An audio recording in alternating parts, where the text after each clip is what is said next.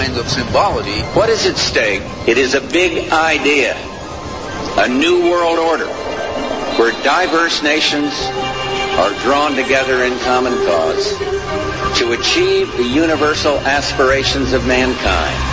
My question to you is, in any of your government jobs, have you ever been briefed on the subject of UFOs? And if you have, when was it and what were you told? Well, if I had been briefed on that, I'm sure it was probably classified and I couldn't talk about it. When I got out in 1989, we had cataloged 57 different species.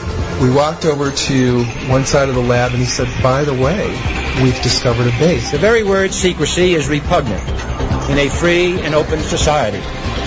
And we are, as a people, inherently and historically opposed to secret societies, to secret oaths, and to secret proceedings. Skywatchers Radio. Greetings and salutations to all my fellow Skywatchers. Once again, thank you all for being here with us on this broadcasting evening, live on this wonderful night of July 25th. 2017, and of course coming to you at ludicrous speed right before we hit Plaid, direct from Logic Studios in Miami, Florida, which is located on what some would say is the third rock from the sun. Others, like the other guy, call it Aspen. I like to call it Earth. That's right, folks. This is Skywatchers Radio, broadcasting from Earth. To all intergalactic listeners, I'd like to say again, folks, remember, always keep in mind, if you flippity flip floppity when you zip, zippity bop bop boom, you're gonna have a bip zap zoobity bop pop pop pop on your boom boom. So careful, guys and gals, it's very dangerous, okay? Very, very, very dangerous, especially in the boom boom area. Flat Earthers, all two of you listening in right now, please take a seat, listen in. Thank you all for being here. Take a seat and draw a line, take a chair. Welcome. Of course, I am Angel Espino, as always, and with me, not right now, but will soon be with me here is my radio hetero life mate, the one and only, the other guy, but he is actually running a little bit late, as the other guy normally does. He's never prepared. This is a constant on Skywatchers Radio, where I have to kind of like be the Batman to the Robinless dynamic duo, because he's just not here. But we're going to have a great show tonight, guys. We're going to have Grant Cameron on during the second hour of the show. And we're going to talk about UFOs and Nazca lines and a bunch of other really interesting stuff that we tackle here on Skywatchers Radio. So, until the other guy gets here, if you guys want to call in and make fun of him, please do so. The number is 786-245-8127. Again, that number is 786-245-8127. That's west of the Rockies, east of the Rockies, north of the equator, south of the equator. Hell, I don't care where you come from. Just call in and we'll talk on the air. How about that? You know, there's a phenomenon that goes on with, I don't know if it's only this show. I think it happens maybe on a couple different shows on PSN Radio, but there's a little bit of a phenomenon that keeps happening where, during my regular business day, I'm there just, doing my, everyday duty, and, I think I'm gonna have to delete Skype from my phone because of this. I start getting phone calls from listeners, wanting to ask questions of what's going on in the show and what we're up to, and ask if they could ask the guest who's on the air a question. And I find it hilarious because when I give out the phone number, I don't get callers during a live broadcast like we're on right now, which I would love to have you guys call in and discuss stuff with me. But when I'm not live is when I get people saying, hey, is this Jackal? Is this Angel? Or is the other guy there? We have a couple questions for you. But then during the show, nothing. So guys, again, if you want to call in and join the good times here on the air, 786-245-8127, be the call-in number. Emilio! All right. Now we got some news to go over in a minute here, but I really wanted to get the other guy on the line before I go over the news, because if not, I'm just reading some stuff off the internet, and that's no fun. the whole purpose of having the news segment is to discuss what, we're discussing. So, hopefully the other guy is available to get on Skype soon. I hear you. This is Lou. Yeah. So what's the latest on Sean David Morton? Any updates? 365 years in prison if they can catch him. He's still on the run. He's been on land for 36 days. I can tell from UFO Watchdog. Yeah, he's a fun blog site. He's going to be a tough one to catch. Even all 400 pounds of him. So, what have you heard about the MUFON? Have you heard anything about what's going on at the MUFON meeting? That was part of something that I was going to talk about. There's some rumblings at MUFON. Some people have been quitting MUFON because of the people that are coming in and being allowed to speak at the MUFON event. So, we've been talking about here, Lou, on the last couple of months on the network between this show and UFONAUT and Rich's show, Paranormal Code. And, it's funny because it's starting to come to fruition where now there's infighting within MUFON where members are not really, on the same page, apparently, with allowing folks like Corey Goode to come in and speak at the symposiums. And, when was the symposium? Did it just happen last weekend, or was it recent, or is it coming? It just recently happened, and there's already been some blowback and some fallout. MUFON lost, I think it was the Washington State Director, I forget his name, but I'll find it right now in a second here, State Director. There's a big story that came out on this, James Clarkson, I believe is the gentleman's name. And he left MUFON, citing, this being the cause. So this is starting to backfire, I think, having these folks involved with MUFON, and apparently there's money involved, and that's one of the reasons why he didn't like what was going on. And we touched on this not long ago, where I said that of course these guys are buying their way into organizations like MUFON, and they're coming in with the money. And what is MUFON to do? Say no to money? It's like every other organization that's out there. I mean, when you come in with a lot of money and a lot of publicity, and you're an organization like MUFON where, it's hard to make a buck, let's be honest, in that field. Yeah. But boy, that's really filling your soul when you're doing this, because this is like, MUFON was supposed to be a nuts and bolts kind of place. Correct. In terms of UFOs, right. And, go ahead. Angel. But you got to remember, Lou, nuts and bolts is one thing, but you got to understand that at the end of the day, they got to pay for the nuts and the bolts and the lights and the overhead and all kinds of and all the things that they got to pay for. So, just because they're a nuts and bolts organization doesn't mean that they don't have expenditures. So, that's one of the reasons why I'm not as mad with MUFON for having some of these folks out there. But I do think it's ridiculous that they're even acknowledging that they exist. But at the same time, we gotta, here's the thing, we can't completely tear down, every single person that comes forward with some outlandish story, because somebody's gonna be telling the truth. At some point, right? I suppose at first, Travis Walton was considered to be pretty outlandish. Or for that matter, the Bentwaters people. And look how that turned out now. Most people, I think, believe that Travis Walton really was taken and that something happened to this man. I mean, I'm 100% on the Travis Walton bandwagon myself. And the Bentwaters incident is in some ways even more bizarre, the way it's described. Mm-hmm. It's not a conventional abduction. Yep, at all. But look here, I got the article. James Clarkson is the person who left MUFON. And as I said, until just a few days ago, James Clarkson had been Washington State's director for MUFON. He left in part because of recent announcements concerning the inner circle of donors and their influence over the organization. Think about that for a second. Yeah. The inner circle of the donors and their influence over the organization. What was I saying about? Well, I don't know who those people are. Yeah, but is that Gaia? Are those code words for Gaia? Who are the inner circle of donors these days? I don't know. Whoever is, I'm pretty sure whoever is on the fringe and they're showing up to these events, and they're all of a sudden now headlining these events. You don't have to be a rocket scientist named Stanton Friedman to put two and two together on that one. Have you heard anything more about Peter Robbins and his co-author? No, I have not. Larry Warren? No, I have not. What have you heard about Peter Robbins?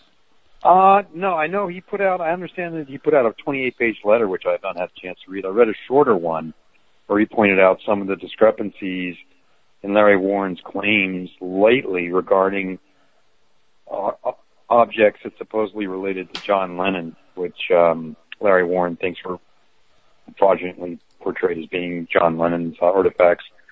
But I didn't read the 28-page letter, so I don't know what, if any, effect this is having on Peter Robbins' analysis of the Bentwater affair. That I'd like to know, if what he thinks Larry may have distorted in that saga. I'd like to find that out, but I don't know when I will. And obviously, you haven't had a chance to follow up on it. What are you following up on? Anything in particular? Well, I'm trying to follow up on some sleep, which is really hard to come by these days. Let me tell you, that's the toughest one. Other than that, I'm sticking my nose really close to the Corey Good situation here and the Gaia situation. That and of course, anything that comes about with the Sam Romanek case, because I'm waiting for that bubble to burst. And for some names to start coming out of the people that were on the peer-to-peer sharing program with him. I wonder if someone could just call the courthouse and get a status update. It can't be that hard.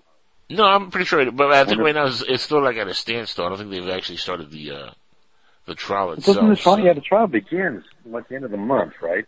Correct. Yeah, hopefully someone can follow up and maybe just call the courthouse, even call the prosecutor's office and get some sort of update as to where things stand. I have no idea, but I mean, it's probably worth the time and the effort.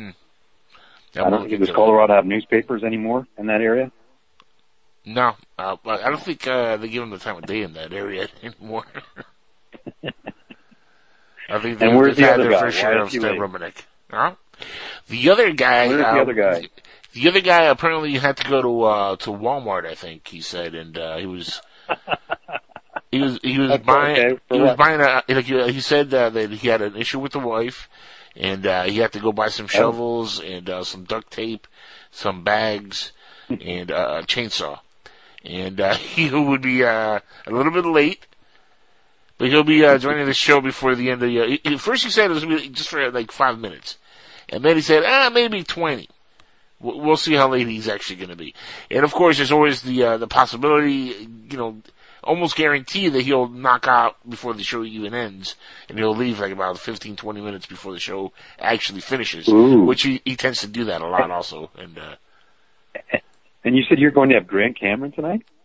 Did I hear you correctly? Yes, we're going to have Grant Cameron. In fact, he's on Skype waiting for the second hour. He's going to join us and be here live. So it's going to be a great show, man. Grant, he's a true researcher and a great author, and he's got a book out that he just put out. We're going to talk about that, and of course, his interest in ufology. He's been here before, and we love having him on the show. He's a great, great guy. So, you're going to talk about what President Trump might do? About of course. UFOs? Yes. Okay. Of course, we'll touch on that. And I know I can't remember. I'd have to go check in my notes now.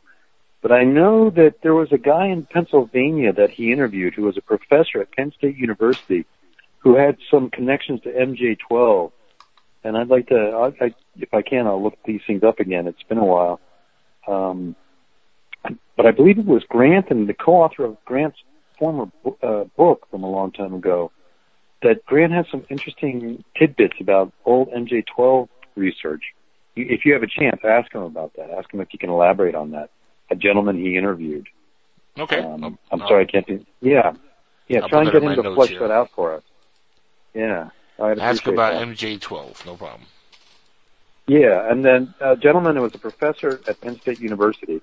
He might have been like the president. I think he was the president of Penn State University, who had a lot of connections in the scientific community and kind of teased some people who made inquiries about MJ-12 and kind of implied that it, in fact, did exist.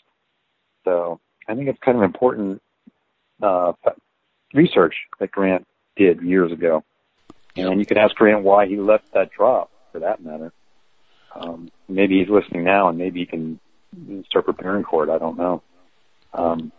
Phrase you want me to ask him, so I can ask him exactly the way you want me to ask him. Ask him to tell the story about the gentleman who I believe was president of Penn State University and what that man knew about the existence of MJ-12. And hopefully he'll be able to tell us the entire story. I remember, I think the first person who made inquiry was a guy named Steinman, an old UFO researcher years ago, and Grant stumbled upon Steinman's research and I think did some follow-up research as well. And it's important. The guy made important comments, alluding to the existence of the MJ-12 committee. I think you and some other people are talking about it. Well, I'm confusing it now. But what do you think about MJ-12? Where are you on that? I've heard document. Yeah, I've heard mixed reports. I've heard some, some debunking of it recently, and it's pretty sound. Some of the debunking that's gone on, but again, with this stuff, you never know what's real and what's not real. So right. If I have a chance by the second hour, I'll do some research and try and get those names. But I'm sure Grant will know what you're talking about when you're asking those questions. Oh, definitely. Or when you and the other guy ask him those questions. Yeah. If we get the other guy on. Yeah. And how about the Burnses, if I may ask about an update on another show? Man, I'll tell you, I know as much as you know when it comes to the Burns. Actually, I haven't talked to Nancy in a few weeks. She just, I think, was either finished or was about to get done with her book, her next book. And she hasn't gotten back to me since, so I haven't really talked to her in a while.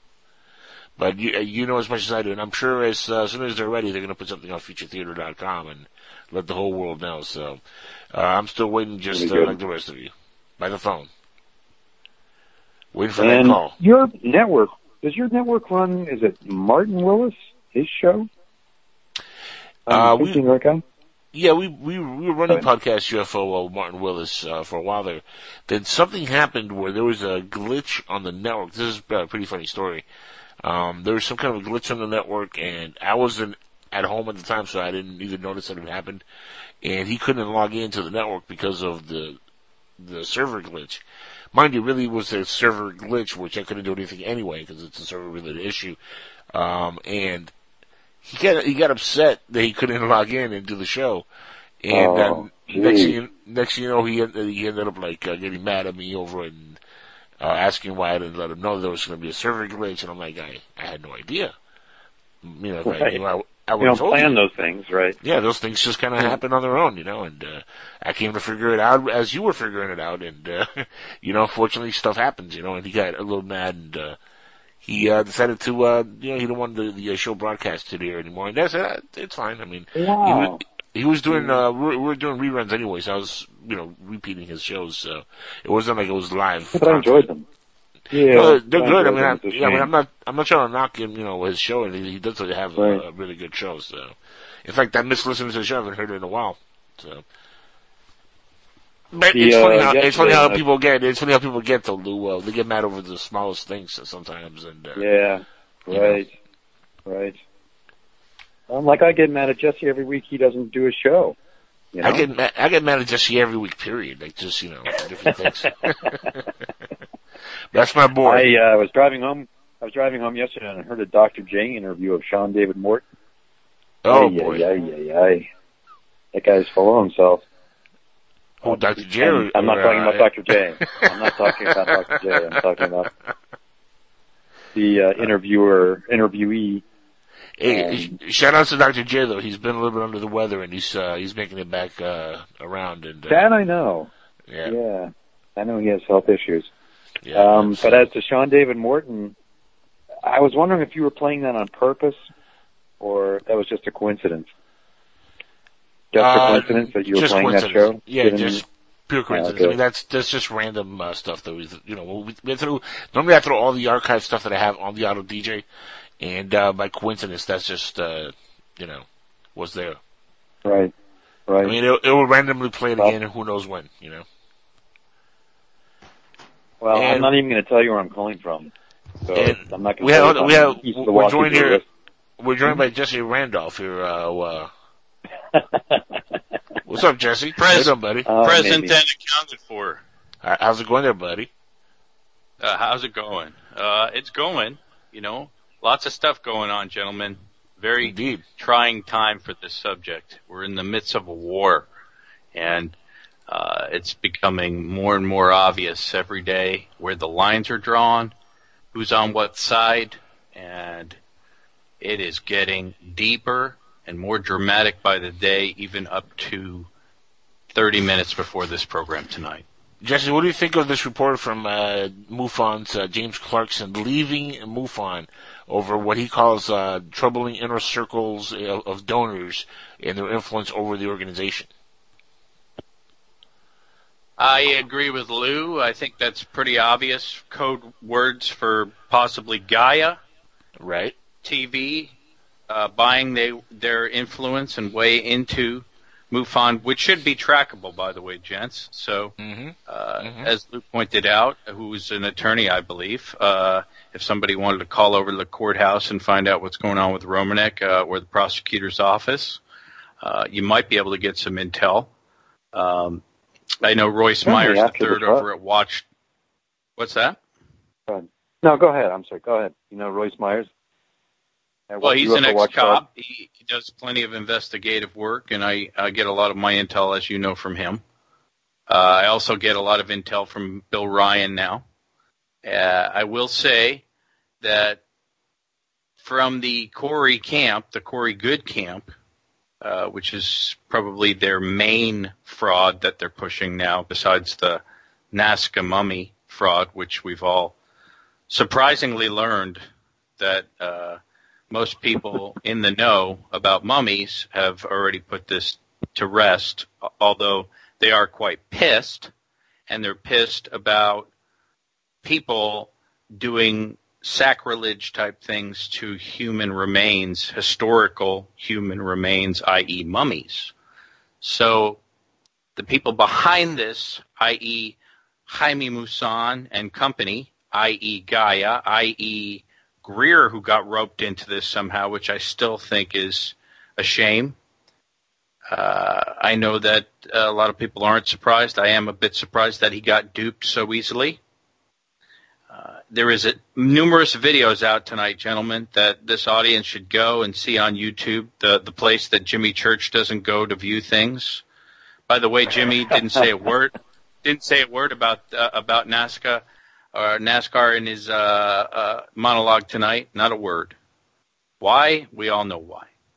He was supporting it as probably legitimate, hyping it. He's in bed deep with Gaia, so of course he's not going to say anything. Jesse, when the ship goes down, you better be ready, and he better be ready because it's going down quickly, and it's not looking pretty. Well, you know what, Angel, it's funny you say that. Like I said, 30 minutes before this broadcast, Divine Frequency, which is one of Corey's kids, this blonde gal, Miss Yeranos, who is now working for Corey and is now a featured speaker at his Mount Shasta conference coming up for the eclipse. And they had been hyping a sit-down with Corey, a one-on-one, where she's sort of like Megyn Kelly or something of ufology. And Corey was going to explain himself, what he stood for, and talk about the allegations towards him, some of the lies and such. And that was just released a half hour ago. And I have yet to watch the entire thing. It's about 40 minutes long. But I will tell you this. Nice. Yeah, you know what I'm doing after this program. Send me that link. I will say that in the first 2 minutes of the video, if not first 4 minutes, Corey has already said the following, and I'm paraphrasing, gents. David Wilcock, who I speak to every day, told me a long time ago when I got involved in the business. It's almost like he's talking to George Burns or something. That's a weird way of phrasing it, too. Got involved in the business. Thank you, Lou. It was this is Hollywood. It was a slip that he caught himself, by the way, right. when you watch it. Okay. So good catch. Not gents. like just revealing the truth about UFOs or something. Right. Caught. No, the business, Lou, Correct. The business. But what David told him from his inception, from the onslaught, was the following, that the haters, which are the sane ones, or the people who are the doubters, are people that you have to ignore. You cannot answer them. You can't engage. And he said, in closing, that he should have listened to David because it's been working so well for him for so long. Again, putting his foot in his mouth. And when you listen to that sentence, that little diatribe answer, you're blown away. Because this guy, to me, I think I might have Corey Goode figured out, gentlemen. And I think I'm going to talk about it on Thursday night. I don't want to, both of you guys know I've been on this thing for a long time. Not as long as many others, but I've been deep in it, entrenched over the holiday break. Some would say a little bit too deep, but that's how I roll. So I think I know what's going on with Corey. And I don't think it's what we all think it is. It is what we think it is. It's a fraud, no doubt. Okay? That's obvious. It's easy. But why? I think there's something to that. And I'm going to throw a theory out at the audience on Thursday, and we'll see what happens. I'm going to throw one at you right now, Jesse. Go for it. Corey, I think, is a paid actor. And I think he's a paid actor paid by Wilcox and Company. I think they hired him to play this part and told him, listen, you do exactly as you're told, and you continue this narrative, and we're going to make a lot of money and pay you a lot of money. And he was probably some, paid actor who was down on his luck, needed the cash, and took it, and ran with it. And now he's in a completely different world that he did not expect to be in this long. And you're seeing a man who's slipping by the tongue. And he's saying things that are completely out of character and completely wrong to say, like you just said, because he is kind of, out of his reach, out of his world a little bit. I don't think this is something that he probably is a big fan of, ufology or the UFO community or anything like this. So I think he took a gig and it's gone a lot longer than he expected. So he's slipping now. I think it's a great theory, and does it have legs? We don't know. It's impossible to figure it out, obviously. Yeah. But we have to go by the track record of the people involved, and we've said time and time again that, he tries to make believe that the reason that he's coming across as this sort of hoaxy, commercialized money grubber is because the Blue Avians told him that he has to be commercial mainstream. And this is in the first 5 minutes of this program, gentlemen. So enjoy yourselves post Skywatchers, kids. Don't go there now. Just salivate about it. And know that there's a great guest coming up tonight, Grant Cameron. How about I'm sorry. I don't want to mess it. I don't want to paraphrase. I've only seen about 10 minutes. I have to say this though, for the folks listening that either do their own radio program or do YouTube videos that we sometimes feature. Some folks last week, Angel asked, Dark Journalist, who most people know listening to this, I have been reaching out to every once in a while in a friendly passing because he is on the front lines for us, defending ufology right now. Okay, so the good news is the following, ladies and gentlemen, is that the people who don't matter, the B-listers, the C-listers, the YouTubers, the bloggers, you can call them haters, you can call them trolls, I call them sane people and listeners, okay? These are the people that Jimmy Church likes to call nobodies, or likes to say they don't matter or they're too negative for him, and that we should be silenced. However, we saw with Richard Dolan this past month, and we are starting to see with people within the structure of MUFON that our voice is making a difference. We are not standing for this garbage, infiltrating, as Jimmy Church tried to make believe, ufology. The infiltration's coming from them.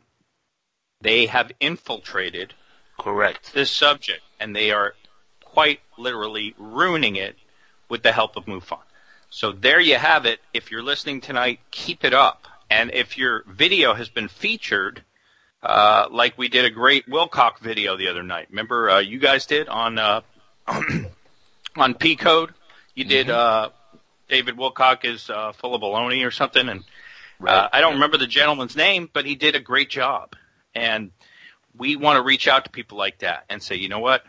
We want to encourage you because you're making a difference. You're on the same playing field as Gaia when you make that video with your mind being expressed, your opinions. Don't be afraid to do it and know that people are watching. In fact, I think PSN Radio is on more playlists than people who work with Gaia would want to admit. Because today, Mike Barra released a video that you can go watch. I heard about that. Yep, it's coming, Lou. I am here. More shills. Oh boy, well there goes the neighborhood. And I said mute thyself, and of course he's got to come in with, I am here! Yeah, the world has stopped and ceased. Right. Yes, I'm sorry. I'm one of the 4 horsemen of the apocalypse. The other guy is here to ruin the day. Dude, or better yet, has anyone here seen the Robot Chicken episode of My Apocalypse Pony? Talk about lowering the bar. We're talking about something important, and here you come and talk about Robot Chicken. Holy crap. Jesse, let's get back to what you were saying. I want you to ask your guest tonight. Here, I'm reading about Dr. Eric Walker. I believe he was president of Penn State University. He says, yes, and this is in Grant Cameron's book. The book is called UFOs, Area 51, and Government Informant. So Grant wrote this book. He quotes Walker, yes, I know of MJ-12. I have known of them for 40 years. I believe that you're chasing after and fighting with windmills. You are delving into an area that you can do absolutely nothing about. It's not worth it. Leave it alone. I'm sure I have notes concerning those meetings at Wright-Patterson Air Force Base. I would have to dig them out and read them over in order to jog my memory. And on and on and on. A lot of juicy quotes about the president of Penn State talking about MJ-12. So I would, if you can get Grant Cameron to talk about that tonight, I'm sure he has other things he wants to talk about, probably his more current work. But I just think in the real world of ufology, the nuts and bolts world of ufology, what Grant uncovered about MJ-12 is very valuable to people who have a passion or abiding interest in this topic. The other thing I want to say is maybe the network can set up a site where Jesse can post all these links to all these videos he's talking about, because I don't have the time to go looking for them all. Maybe I'm lazy. It's called Facebook. There's a group page. You can just join up and you can go right there and just do it. And it's called what? Is it called PSN Facebook? Okay, that's fine. Advertise it. Tell me about it so I can get Jesse to put his links there. Facebook.com/PSN. Jesse, what were you saying before the other guy who greatly interrupted you? Because I wanted to finish this narrative because it was really interesting. I'm sorry. Other guy, shush. Jesse. I had a question for Jesse anyway. Well, sure. I apologize. I have lost my train of thought, and I am thoroughly angered. I am Corey so sorry. Now? It's my fault. Oh, it's not your fault. We love you. However, but I do have a question about the MJ-12 that you were just talking about. The more questions you ask, the further away from the subject that he had in mind. And we'll because this is on topic. And eventually he's going to forget it. See, I think what everybody needs to do is the following, Angel. They need to listen to this program. The more people that get involved with this on the B and C level are going to influence the A-listers. It's working. Okay? Dolan was the first. You were saying about Michael Barra. You were going with Michael Barra, and he was dropping something about something. Thank you. That's what it was. Yes. Thank you. Michael Barra. But I wonder it's not affect the memory that bad. Was on Jimmy Church's round table a few months ago. And he knew nothing about nothing, but he was like, trust him. Where he blew us away with his insight on how we should look at folks like Corey Good and the Gaia enclave of fraudsters. Okay? He said we should just blindly trust them and believe them, paraphrasing, of course, because they're nice guys. And that we are a bunch of trolls and haters, and we should just go away because we're really jealous. So Mr. Barra then releases a video once we've blown him out of the water by making him look quite silly, and is now claiming that the mummy is a fraud. But this is just his take. Oh, he is? Yes, and it's a 5-minute video that is really kind of worthless, except him trying to save face by saying, "Hey, man, I'm a real science person too." But when people are writing checks, they're writing checks. And that's what we're running into, guys. We're running into A-listers going, "Hey, there's finally somebody writing checks, and you guys don't want me to work with them?" Okay? That's what we're working on. People like Linda Howe. She's not saying shit. People like Stanton Friedman are not saying shit. If these people would come out, there is a fucking convention this weekend in Washington with Nori and Laura Eisenhower and a bunch of other crappy people. And Mike Barra, of course. And this is the kind of reason, these are the reasons these people will continue to be silent on this one. If I could prove a check being written to the special effects house that actually made the mummy, would that make a difference? Well, today it doesn't. It would make a difference only because it would add to the evidence they already have, other guy. This one is case closed. This is going to make everybody look stupid again. But guess what? It doesn't matter. Jesse, but you don't understand here. Sometimes, and this doesn't happen often, so just hear me out for a second.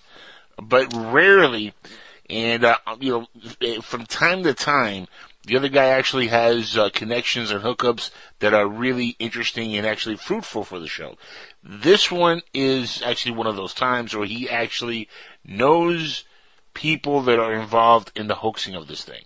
Other guy, you want to talk a little bit further on this? Because this is your time to shine right now. I can actually confirm secondhand knowledge of a special effects studio that does B-budget movies that may have made that mummy for them. Oh my! I assumed it was a real mummy, but I thought you were speaking hypothetically. Do tell. Okay. Information. I am waiting for my friend to send me a copy of the trailer and sizzle reel, but I can honestly say I have seen both the face and the hand in my friend's sizzle reel. Well, not my friend's sizzle reel, but his friend's company's sizzle reel that they're using to shop their special effects studio in Hollywood. Oh, yes. That would be what is a sizzle reel? What is a sizzle reel? A sizzle reel is not a trailer. A sizzle reel is a compilation. It's a digital resume. No, when it says a real, in essentially, because I shot a couple of these and none of them went anywhere, but I did shoot some of these. It's a compilation of either scenes or reenactments of what might be or not be in the movie, and it's just so the producers are putting the thing together to see what everybody looks like in character, kind of, so they could shop that to the studios and try to get production budget together, and it's just a way to kind of see how everything is kind of shaping up with whether it's a movie or a TV show or something like that. We actually shot one for Bill Burns a year and a half ago, 2015 actually. We shot one for a TV show for the History Channel, and that was part of that. Let's get back to this. Cool. Other guy. Yes. Wait, what? What's the next steps here? I mean, this is pretty. I am actually trying to find it on YouTube now. Because that is the exact kind of thing that would slip through the cracks, my friend. What you're saying, where they would say, did you get the originals? Yes. Did you do this? Yes. Did you make sure there's no pictures? Yes. Did you do? But they didn't know that some dude took an export and threw it into the sizzle reel. I mean, this would be totally spot on something that would slip through the cracks. Wow. I am running through, I have a private page that I am running through the FX reel right now. Seeing if it's on this FX reel my friend has given me. Hang on. Bear with me.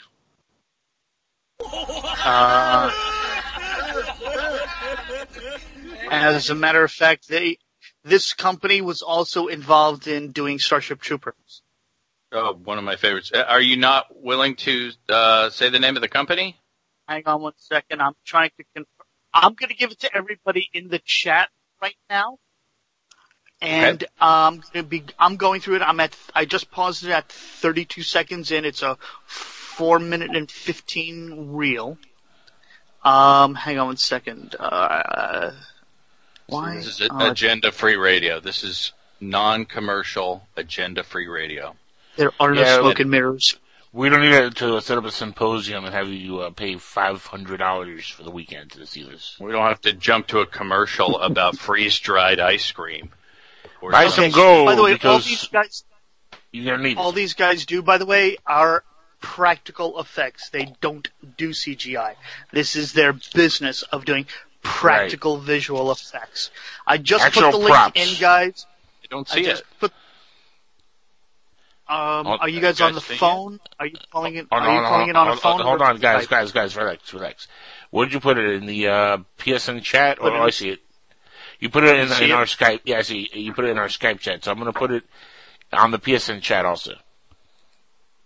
Okay. Is that privy to just the people that are on the phone, or everybody that's listening? No, that's just privy to the people on the call here. Okay. You'll notice at 15 seconds in, there's something you guys. There you go. You guys will notice something rather interesting at 15 seconds in. I'll just start pointing out the seconds. Someone make a list. 15 seconds for the face of what they did. Okay. And I am continuing to watch the video right now. And, okay, I see the face. I'm trying to find the hands, because the hands were in their demo reel as well too. I'm just looking for it right now. That's kind of the smoking gun if you find the hands. Hang on. Help me understand the context a little more. These guys prepared this for Gaia? Possibly. You're saying? I'm saying they might have actually purchased. This might have this what they're calling a mummy might be coming out of a mold for an actual practical rubber alien. They just poured plaster of Paris in to make it solid, mummy-like. And what will be at this pay-per-view show? I believe that's what it is. What will be on the pay-per-view show that they're going to exhibit?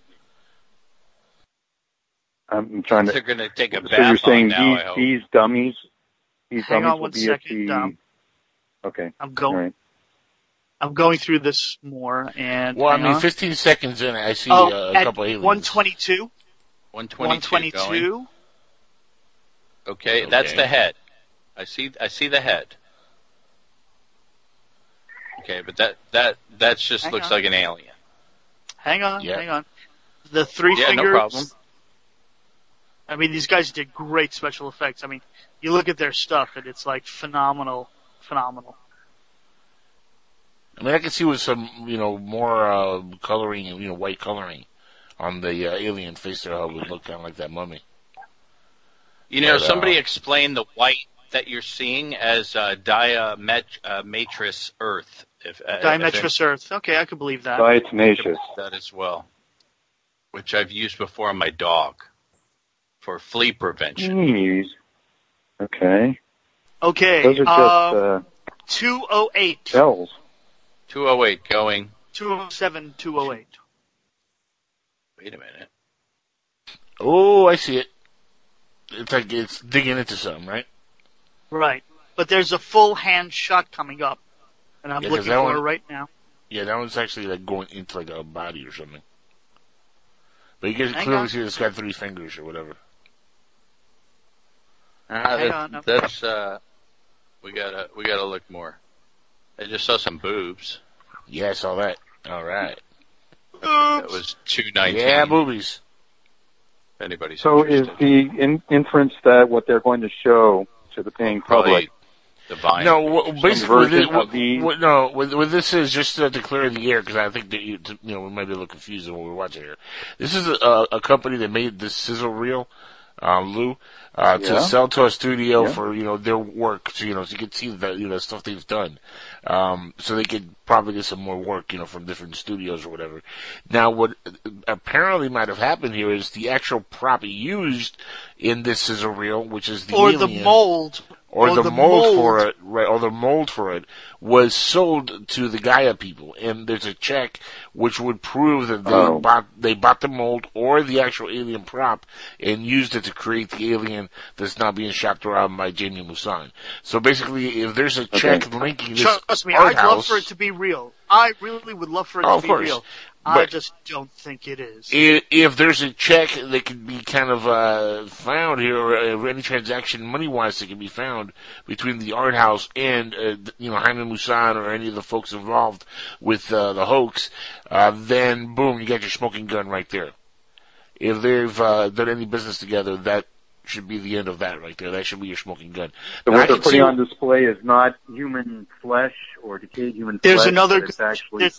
There's another good headshot at 3:55. 3:55. I think the hand's going to be coming up after that. Okay. We got 10 minutes before we got Grand Camera on the show, guys. So while this is a whole lot of fun. Damn, the hand wasn't in there. There's another reel by these guys that must have the hand in it. I think we need further investigation. We need further investigation into this, the other guy. So your job, since getting here on time or staying throughout the entire show, or none of that stuff is going to be something you're actually going to tackle and handle.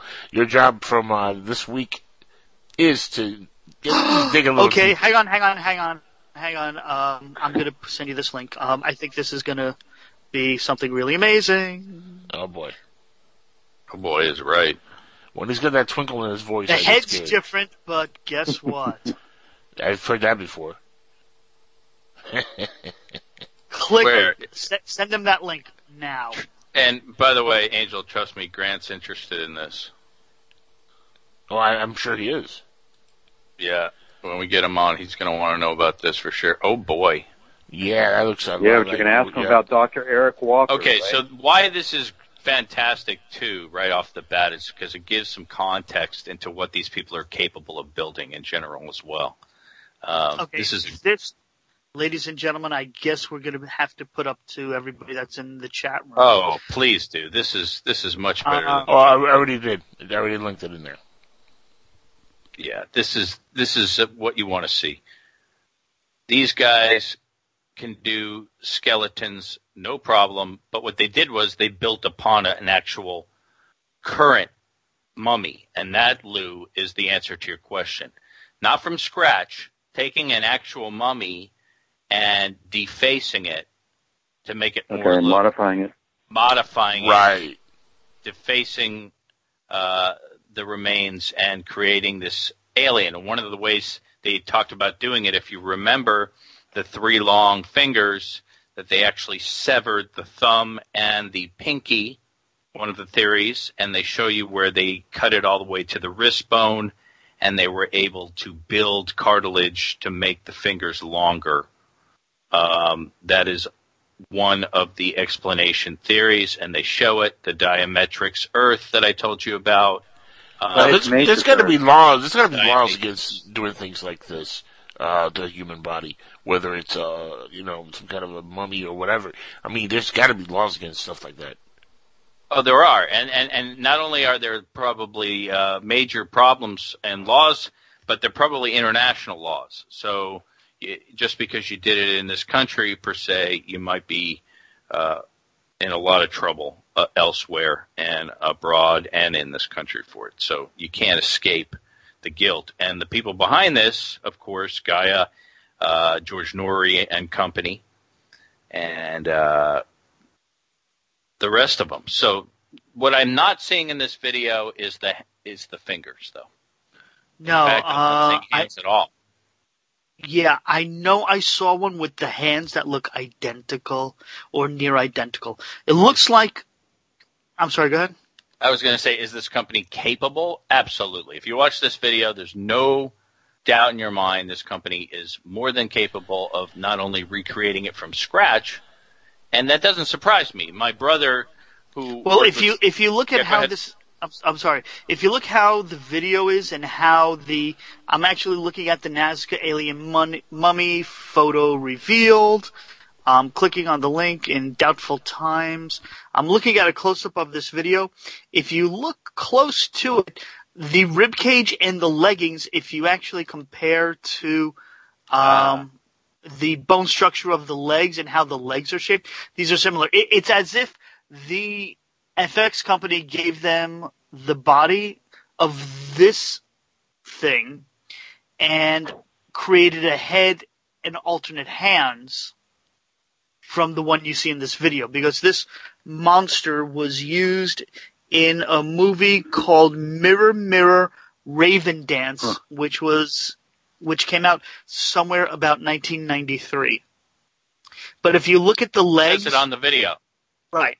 If you look at the legs and the drumstick, and you look at the thighs, you look at all of that, it is very, very, very hard to dismiss that we're not looking at the same body structure.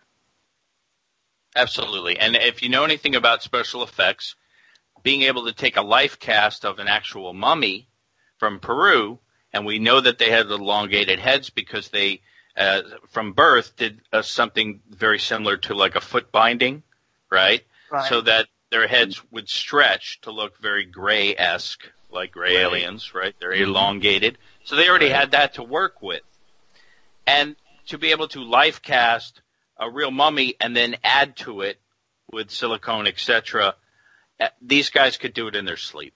Obviously. Well, if you actually go to 4 minutes and 13 seconds, or actually starting at 4 minutes even, or actually even a little before that, you can actually see the mold that it's in. Got it. That's the life cast. Yep. So, and this folks, will be available to all the listeners, all your listeners.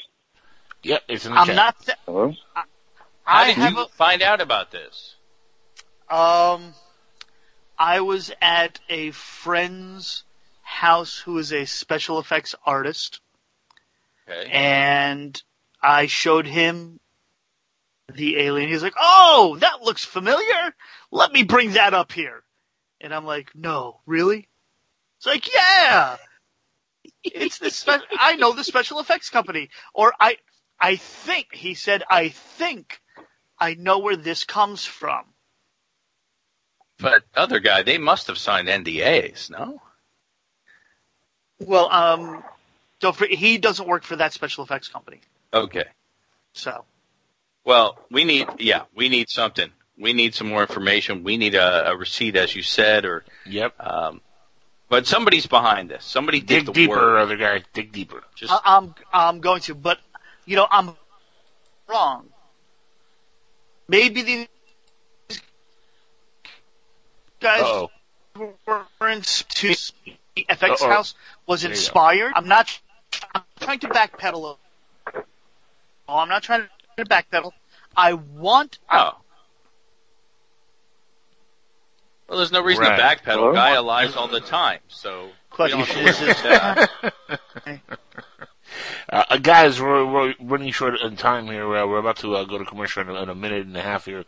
We got Grant Cameron who's waiting for us, and of course the other guys stepping all over me like usual.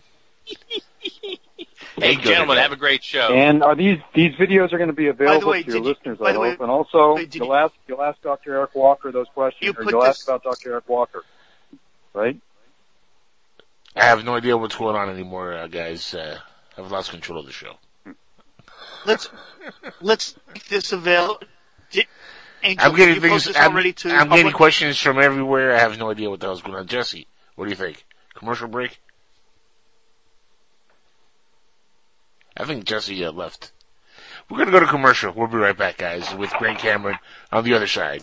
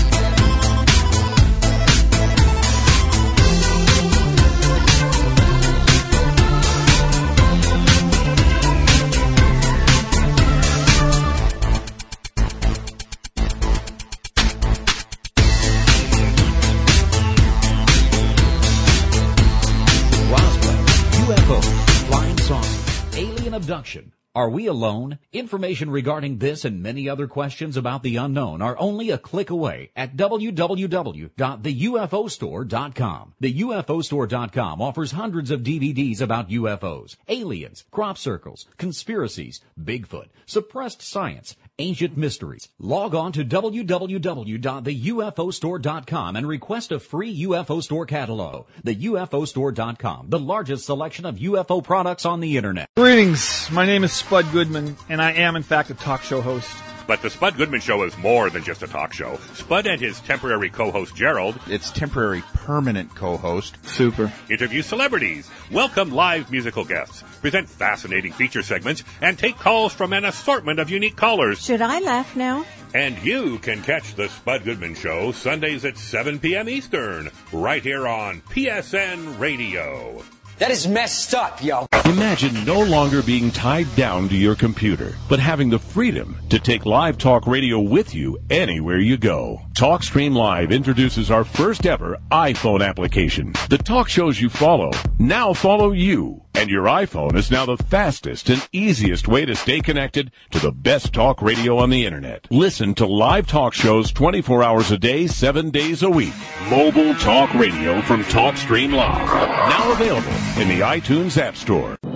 Look, up in the sky. It's a bird. It's a plane. No, it's SupermanHomepage.com, the #1 Superman fan site in the world. SupermanHomepage.com, covering the world of Superman from the 1930s to today. News, reviews, rumors, and reports. SupermanHomepage.com for all your Superman comics, TV shows, movies, cartoons, radio shows, and more. Everything you ever wanted to know about the Man of Steel and more. SupermanHomepage.com.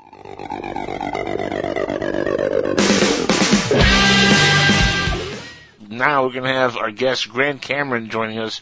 And let me tell you, Grant is one of our favorites here on the show because he always comes with what we like to call radio realism, where, he likes tackling some of the subjects that we tackle on here with honest research and dedication.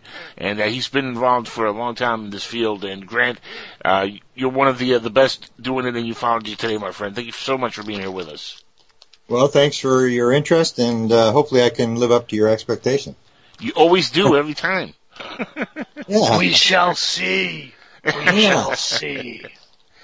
Now, I know you were listening. We were talking here off air, and I know you're listening to the first hour, and you heard what we were talking about the alien mummy hoax. Yeah.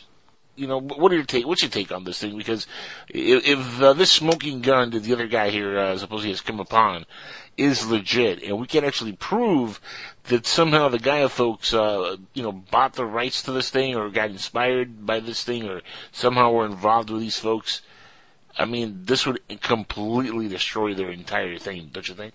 It'll destroy their integrity, but it'll also hurt the UFO community, and I'm sorry to do that. I don't know if it hurts the UFO community. It's to me, everything is basically consciousness raising. People are talking about it. I don't think you and Someone's going to say, "Oh no, it's another hoaxer." Oh yeah, but they've been saying that since 1947 about everything that we've ever brought up. True, I mean, the people that want to play it are going to play that game, but it's like the idea that I just wrote this book called Managing Magic, where I talk about the 14 magicians inside the CIA who basically load all this stuff into Hollywood and places like that. That this is how they sort of get the story out. They really don't care whether anybody believes it or not.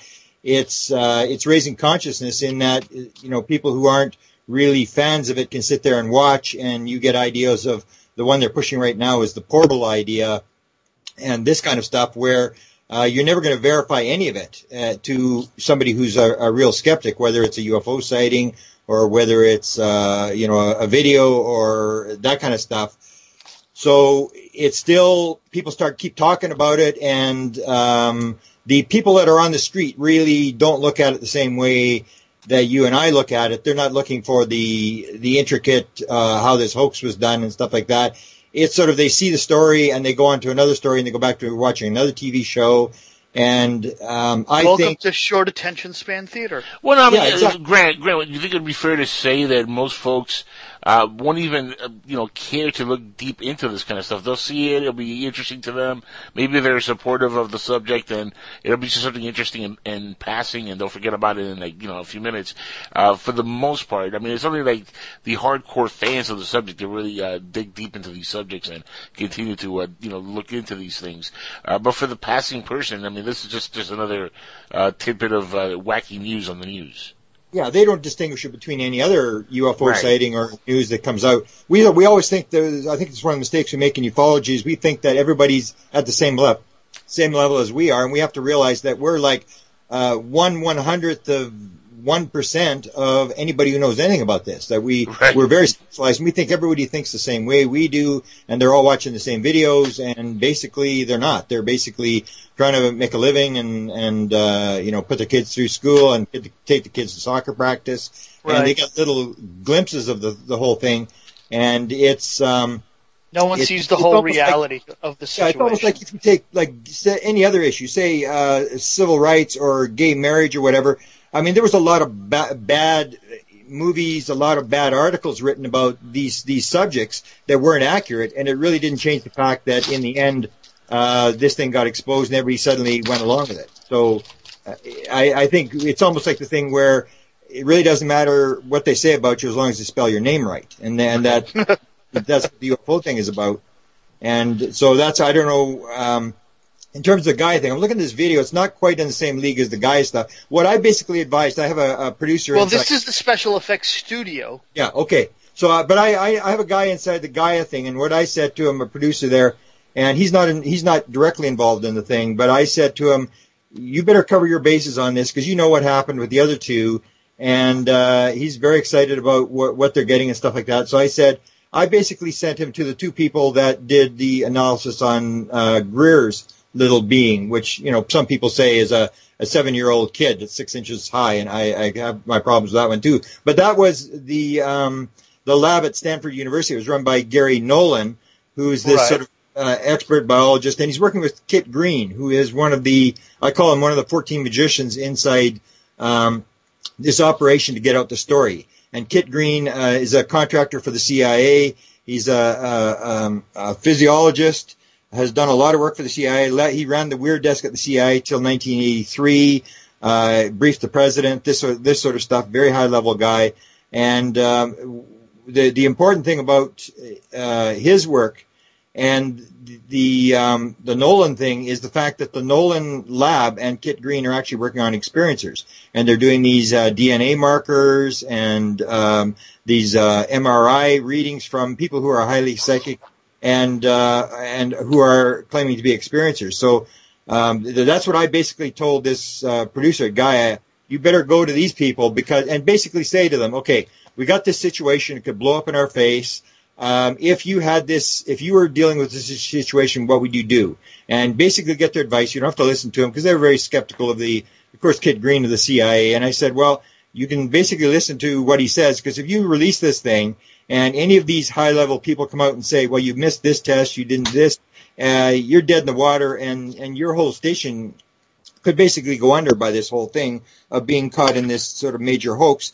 Make sure you go to all the different, not just rely on the people that you have, that they think they've got, top-notch people. I said, I just advised them, but I don't really follow this kind of stuff. I'm more into I had my initial sighting, this book that I've got coming out now, this Charlie Red Star book.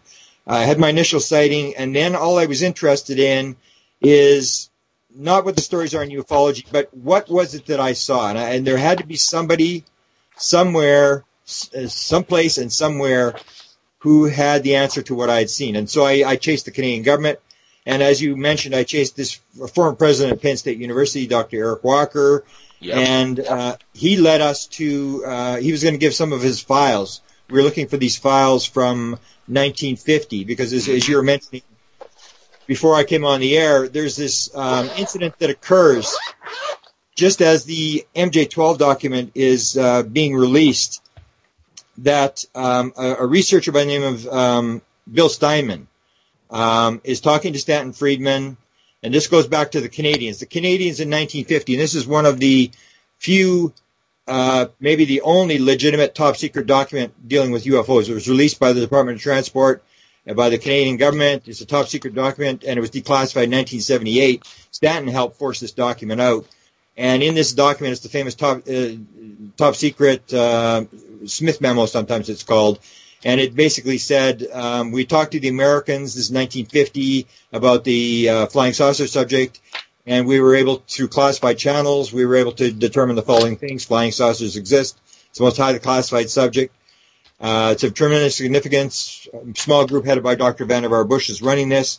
And the thing that turned out to me most important, the next line, it said, mental phenomena is also involved. And this was 1950. They were told that mental phenomena. Mental phenomena. Yeah, it's the wording said, and we were also told by American officials that other things might be associated with the flying saucers, such as mental phenomena.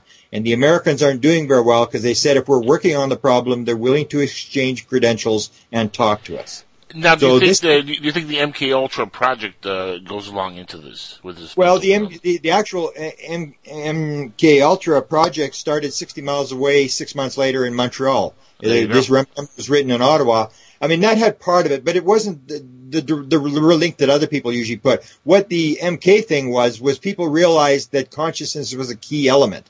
And so whether you were talking Scientology or whether you were talking psychedelics or whether you were talking mind control, this sort of stuff, they realized that there was this very important consciousness element to this whole thing. And what I say is when you take a look at the top secret memo from the Canadians, you ask the question, how did the Americans know in 1950 if this document is legitimate, it's a legitimate document, how did the Americans know that mental phenomena was involved? Because in 1950, nobody was claiming to have talked to any sort of alien or non-human intelligence. Adamski and Williamson would not come forward until 2 years later, about 7 or 10 days after the detonation of the hydrogen bomb. Betty and Barney Hill's story of being abducted wouldn't be released till 1966. There was basically nobody publicly talking about the fact that they were talking to aliens and that aliens are telepathic. Now we know aliens are telepathic. So what I say is the reason that they may have known in 1950 that mental phenomena was involved is because they had a recovered craft. And the story that's gone around now with the Roswell crash is not that there was 4 dead aliens like the MJ-12 document talks about. There was 3 dead, and the big story now is there was a live alien, and it was telepathic, and it was talking in people's heads, which is, to me, part of the classified aspect of the whole UFO phenomena is not so much the hardware, it's this the mental phenomena aspect, which is so critically important. So, and it was actually Walker that actually mentioned this. You mentioned the thing where it starts out. So what happens is Canadians are told about this.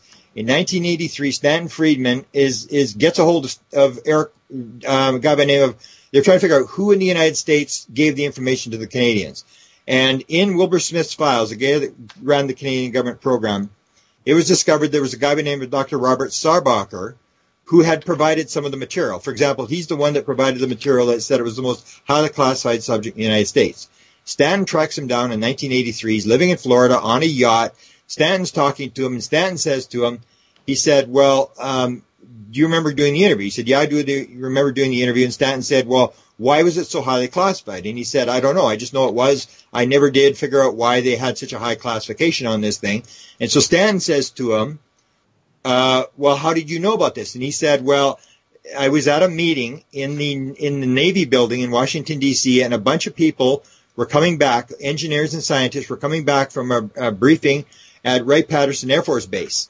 And they had they had done a recovery, and these guys were coming back, and they were talking, and I was involved because he was working on the DEW line. He was, when they put in the radar for the DEW line in Canada, Sarbacher was running a big engineering team there. So he basically said, I was involved. I just heard these people talking about it in this room of what they had been told at Wright-Patterson Air Force Base. So Stanton said, well, who was there? And he said, von Braun, von Neumann, Vannevar Bush, and he's naming. And Stanton says to him, we actually got this. Stanton says, well, was there anybody that still might be alive? You're naming all these guys and they might be dead. And that's when he says, well, there was a guy in Pennsylvania, and he had a company like I did, and he was a real arrogant guy. He thought he knew everything, and he attended all the meetings. So Stanton sort of drops it, and there's a researcher by the name of Bill Steinman who got in and then pulled out of the UFO field. He was a good friend with Bill Moore, in Los Angeles. He was a major researcher. He wrote one of the first book on Aztec. So anyway, he was involved, and he tracks this down. He does research, and he discovers that it has to be Dr. Eric Walker. That's when you quote this thing. He phones up Dr. Eric Walker, and the most significant part about this is that it happened only days after the MJ-12 document was released in Washington, D.C. The MJ-12 document was released by Bill Moore, Jamie Chandray, and Stanton Friedman at the MUFON conference in Washington, D.C. in May of 1987. So this is only days after this. He phones up Walker, and he says, I've got this. He said, I heard you at this meeting at Wright-Patterson Air Force Base dealing with the recovery of a crashed flying saucer and extraterrestrial bodies. And Walker pauses, and Walker says, yeah, I was there, so what? And then Steinman freaks out, and he says, what do you mean, so what? This is the most important subject of all times. You were there. And he said, can you tell me? I've got this document. And it's a document, and the topic is the MJ-12 briefing document. And that's when Walker said, I have known of them for 40 years. Leave it alone. There's nothing you can do about it. And the significant part of that was this is 1987 interview with Dr. Eric Walker, because that's when the document was released. He said, I've known of them for 40 years, which would make it back to 1947. Leave it alone. There's nothing you can do. You're up against the windmills. Go and study something else. And so when this came out, I discovered that he had done this interview with Walker. And then Steinman sort of pulled out. And what I did is I sort of ran this team of people. And I'm not the type of guy who goes in and does interviews, but there was a bunch of people around the world who said, oh, I can get Walker to talk. And I said, okay, here's his phone number, and phone him up. And so what happens is for the period of about 8 years, people phone Walker from all around the world. There's all sorts of people phoning him, sending him letters and stuff. And Walker was the type of guy who it was classified. And he really didn't, he said, I can't talk about this subject. Talk about something else. Unless you have the mind of Einstein, you're wasting your time. You're not going to get anywhere with this thing. And he even said at one point, he said, why should we change the rules to satisfy your curiosity? All you want, you're curious. All you want to do is know. Isn't that true? And that was I want to know who set the rules. Well, that's the thing. But it appeared to me that there was rules, that he was basically confirming not that there was some rogue cabal that was running this thing, but that there were actually rules. And Walker was actually following the rules. And at the end of his life, his son was a medical doctor. And in the book, we described the fact that Walker, we exposed Walker, and we published the book, and Walker continues to talk. And then we knew he had this file, because what he would do with people is somebody would send him a letter. And then 2 years later, he would, for example, he'd take Steinman's letter, and he would photocopy the letter, and he would make some notations on it, and then he would send it to one of the other researchers who was phoning him. And he would do these weird things, so we knew that he was collecting these letters. So we went, at the end of his life, we wanted to find out whether he had this file that he was keeping on us, and all the people that were contacting him about the subject. And his son confirmed that there was a file and that he had seen the file before his father died. And most of the files were at Penn State University. I went there to see them. There was tens of thousands of pages because he was the president there for 17 years. And there was a lot of it was like, stuff on sending out, general things, happy birthdays to people and stuff like that. It was piles of stuff. But his son said that some of the stuff was still at the house. And his son was a medical doctor. And he confirmed that there was a file, but that when he moved Walker's files after he died to Penn State University, that file, and it had he said, had two crashes in it, and one was from somewhere in the West and one was in Pennsylvania. And he didn't have any details. He didn't remember. He didn't really look at it, but he said there was this UFO file, and that when he moved it to Penn State University, the file was no longer there, which indicated that Walker had been the noble soldier. He had saluted and he had destroyed the file or handed it back to the government, that there were rules and he was basically playing by the rules. And another example of this, which is kind of interesting, at one point, and this is where I get into how there's these government people who are leaking indirectly the story, and it's all got plausible deniability. It's like the present situation with the present administration in Russia. You're never going to tie him in. You're going to have all these meetings, and the guy who's running the show doesn't know anything. He's a total idiot. He was never involved. There's always this plausible deniability. So with the Walker thing, there was always, again, this plausible deniability. And what happened was Bill Moore got involved with the original MJ-12 document. And I was in contact with him about this thing. And the document is phony, no doubt about it. But what they do is they take a real document, they put in the MJ-12 idea, and then they put it out, and it's a hoax document. And the idea gets out there about MJ-12, and then somebody yells hoax, and everybody runs for the hills, and the idea gets out, and the whole thing falls apart. So Bill Moore had released this document, and then I got involved with Bill, and we brought up Eric Walker. And I'll give Bill Moore credit. Whatever people want to say about Bill Moore, was the only guy who came to help us on our research. He said, I don't really believe your story. I don't believe this guy's as important as you say he is. But if he is, I'm going to send one of my, and this whole story about the Avery. He had 24 people that he had contact with inside the government. Bill Moore used to work for the CIA. He had worked for the CIA when he was at university, and then he had gone back. He'd been a teacher, and then he'd gone to LA, and he'd gone back and recontacted. And so one of his contacts was, again, Kit Green. Kit Green is this guy who ran the Weird Desk, supposedly rumored to have briefed the president, was the high-level guy that had run the whole thing. And he said, I'm going to send in a guy, BJ. And BJ is going to talk to Walker, and we'll find out what's going on here. Now, BJ is the Blue Jay, and that's Dr. Kit Green. So this meeting is set up, and it takes an awful long time. It takes about 6 months. And he never reports back to me, but I hear through other people in the Avery what happened in the meeting. He goes into the meeting with Dr. Eric Walker, and this is this whole thing about the fact there are rules. So Kit Green was involved in the Glomar Explorer. And the Glomar Explorer was where they have this Howard Hughes ship where they supposedly recover the Russian submarine in the Pacific, and it's all top secret, run by the CIA. And Kit Green was with the CIA at that point of time. And so was Walker. Walker ran the underwater laboratory at Penn State University, had all this financing from the military to run this lab, and was a high level Navy guy inside the government. And so Walker was involved in Glomar Explorer too, because he was an expert on submarines. So the first part of the meeting, apparently the first half hour, I think it was, or the first half hour, Kit Green and Walker basically talk about the fact, the old days of the CIA and the Glomar Explorer and what happened there and all this sort of stuff. And apparently as soon as Kit Green brings up UFOs, Walker freaks out. And he starts looking in the corner, and he's sort of giving the implication that the room is bugged, and he starts yelling. He said, why should I talk to you? You're not the president. I don't have to talk to you. I don't have to answer any of your questions. You're not the president. I have to deal with you. And he basically throws Kit Green out of the office. And I hear this from secondary. Bill Moore never reports back to me.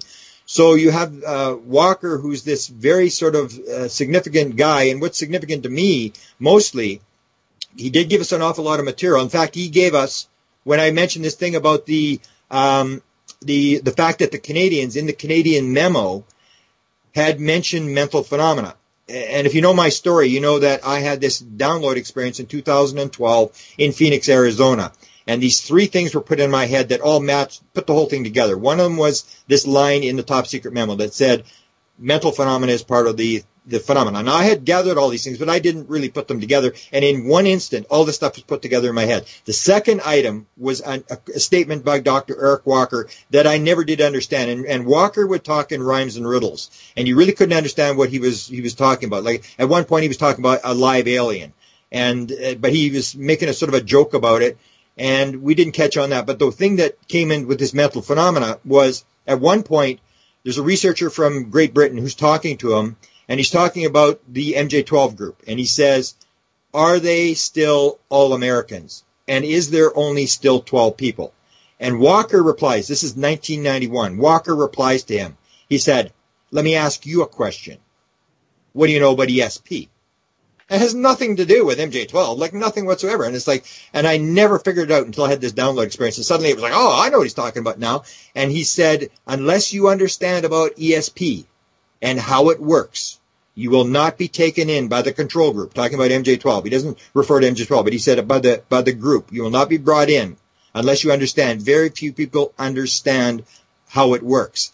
And later on, we actually asked him a question because we actually asked him a question that Vannevar Bush had made some derogatory comments about ESP.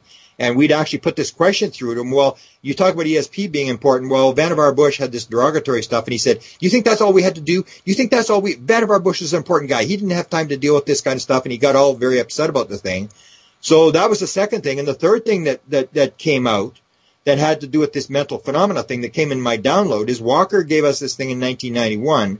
In 1993, there's the famous story told by Ben Rich, or by Jan Hartson about Ben Rich, that he and Keller are in this 1993 March lecture being given by Ben Rich. Ben Rich shows the last slide, which is a flying saucer, and he says, we now have the technology to take E.T. home. Everybody laughs. The lecture ends. People start asking him questions. He makes this comment about we've discovered the mistake in the equation, and it's going to take an act of God to get this thing out of Congress because it's so deep black and all that sort of stuff. So as he's heading for the door, Jan Hartson's an experiencer. Jan Hartson had this experience at 9 years old in the backyard with his brother, this flying saucer 30 feet away, and he becomes obsessed with flying saucers. He becomes an electrical engineer. He wants to know how flying saucers work, and he realizes this is his chance. So Ben Rich is leaving the building, and he chases Ben Rich, and he figures, I've got to ask Ben Rich. He said, okay, Ben, I need to know. I've been obsessed my whole life with flying saucers. How do they get here? How does the propulsion system work? And Ben Rich turns around and he says exactly what Walker said 2 years before. Let me ask you a question. What do you know about ESP? And Jan said, I didn't expect a question. So he said, well, it means that everything in time and space is connected. And Ben said, that's how it works. Walks out of the building, gets in his car, and drives away. And now I'm starting to collect all these. In fact, if one of the things I did this Managing Magic, the reason I did the Managing Magic book is this latest episode with Tom DeLonge. And Tom DeLonge, like Bill Moore, like Dan Smith, like Tim Cooper, like all these, I call them the messiahs. People who are numerous government officials come to them and start leaking the material. And this is how they sort of put this stuff out. It's all plausible deniability. You can't prove it and stuff. So, he talks about these, you remember the WikiLeaks exposure, where they confirmed that he did have three of the sources. And one of the sources he had was Robert Weiss. And Robert Weiss was the Ben Rich of today. He's the president of Lockheed Skunk Works. And if you listen to the interviews that DeLonge does, DeLonge talks about getting inside Area 51, and he's talking to the head of Lockheed Skunk Works, which would be Weiss, and the head scientist. And during this conversation, they ask him, they say, well, how do you think they get here? And he says, well, this and that. And he said, well, that's kind of interesting. What else do you think? And he said, I think consciousness is involved. And he said, at that point, the head scientist for Lockheed Skunk Works said, now you're talking. And he said all they wanted to do was talk about consciousness for 45 minutes. Let me stop you right there, Grant, because this goes along with so many different things. So, for example, there's videos on YouTube dealing with a Mona Lisa alien that has some kind of a mechanism on her face which looks like maybe it's dealing with thought patterns that is controlling the ship through her mind and through her thoughts. And of course, we're doing a lot of research right now here on Earth. We're paraplegics and working with folks and using brain waves and whatnot to control. Hell, look at Stephen Hawking. Correct. And, this is something that is a technology that is advancing at a rapid rate. And, to further, go along with this, every abduction that's happened almost in recorded history has the fact that people say that they've dealt with them in a telepathic way. So this really goes along with, that, in particular, that part of the story. But let me go back a little bit here to what you were saying earlier about Werner von Braun and these folks. Did the Werner von Braun meeting take place after he left NASA? Because after he left NASA, he was said to have been taking a role on the underground, I guess, a version of the Black Ops NASA, where they were going on about building, black budget projects and whatnot. And that happened, I think, around 1970, if I'm not mistaken? Was that meeting like around that time period? Well, the meeting that was referred, there's only one reference, and that was that Sarbacher, when Stanton Friedman asked him who was at the meeting. He was trying to find out who was at this Wright-Patterson. That was 1950. And that's when Walker was the executive director of the Research and Development Board. But that's when Von Braun was there, though, 1950. That's the one who was on? That was Sarbacher's claim as to who was in the meeting. And that's when Stanton said, well, is there anybody that might have still been alive? Because you're naming all these dead guys. And is there anybody? And that's when he said, well, there was this one guy from Pennsylvania, and he basically describes Dr. Eric Walker. And so, when Steinman phones him up, he said, I was talking to Dr. Robert Sarbacher, and he went to Sarbacher and he said, was it Walker? And he said, yeah, that's the guy. He attended all the meetings. So the way the whole Walker story starts is Steinman phones him up and he says, I was just talking to Dr. Robert Saubacher, and he confirmed that you were at a series of briefings at Wright-Patterson Air Force Base dealing with the recovery of a flying saucer and extraterrestrial bodies. And that's when Walker says, yeah, I was there, so what? Right. And the reason I bring that up is because this puts Van Braun now in very key positions, very key moments in history, where he is literally part of not only dealing with the rocket systems that took us to the moon, but now we're talking about he's in key moments to deal with the cover-up of UFOs and aliens, and he's right there in the thick of things in the background. This is a matter of course. That's right. Actually how, if you listen to Robert Saubacher, that's how this game is played. That's how it started. Right. Is during World War II, instead of sending scientists to the front to carry a gun and get shot or not know what they're doing, what they would do, and that's how Walker got involved. Walker was recruited during World War II, and numerous other scientists were recruited. And instead of sending them to the front with a gun, they would, what Saubacher referred to as $1-a-year men. So they would sign up for $1 a year to the U.S. military, and they would stay in their positions, and they would work for the U.S. military.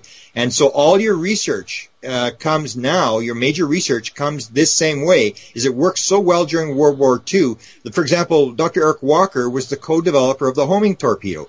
He was ultrasound, all this kind of stuff. He invented all this stuff. So he was working, and they gave him a bunch of money, and that's how the game is played. So you get a high-level guy, and they give him the lab, the underwater lab where they do torpedo tests and submarine stuff and like that at Penn State University, and they give him a whole pile of money.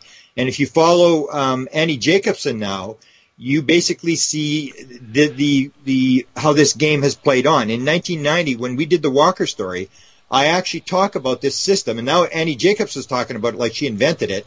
And in 1990, I tied in DARPA and Jasons. And the Jasons, this is how it works. So if you've got a problem, like you've got a crash flying saucer, and you don't know what to do with this, well, what are you going to do? You're going to go to the best minds you've got. And the best minds that they had were these physicists called the Jasons. And they were guys that worked on nuclear problems. And it was the same thing with they were usually professors at universities. And I was at a university, so I know how this game is played, that they only teach from September to April. And then they all fight, like one guy has to teach summer course, and the rest of them claim they're doing research. So they from April till September, they're able to work on whatever projects they want. So they would have these summer study groups where they bring in the Jasons to work on very complex problems that they wanted to work on. And the Jasons were created by DARPA. And DARPA was created by the Institute for Advanced Studies, and Walker was the chairman of the board. So Walker was sort of at the pyramid of this whole thing. And the people on the board were the head of NSA and these very high-level people, and so they would recruit these people. So whether it was Von Braun or any of these people, if you had a very complex problem, all these people are under classification. You bring them on a need to know. Like Walker would, as sometimes he would say, I was only involved for a couple of days. That's all my only involvement. And then we actually went back to him and said, well, were you at Kecksburg? Because we figured like he had a pilot's license. He was 100 miles as the crow flies from Kecksburg, Pennsylvania. And we said, were you at Kecksburg? And he said, yeah, I was there. And he basically confirmed this, and you sort of went through his rhymes and riddles to figure this whole thing out. But anyway, so you have the DARPA thing, and Annie Jacobson now talks about this, that DARPA is when you get a bizarre problem. Like in the ordinary scientific community, if you bring up UFOs, you're toast. I mean, you're dead. You're going to lose your job. You're going to lose your funding and this sort of stuff. Political, scientific, in almost every community. Grant, but let me ask you a question though, because now, I think, fast forward to modern times and the way the climate is today, I think that, a lot of these fears and a lot of these concerns that, they might have had back then are completely gone. Why is the hoax still going on? Why is there still an embargo, as some would put it, with it? Well, you described it. I mean, if consciousness is the basis of this thing, I mean, if you're a military guy, you're into us versus them, you're into separation, you're into we're the good guys and everybody else, and especially the way you see the present administration, like everybody in the world is evil. I mean, they're all trying to shaft America, and I mean, everybody's bad guys. And are you willing to give this technology to ISIS? Are you willing to give it to the Chinese? Are you willing bad hombres? Yeah.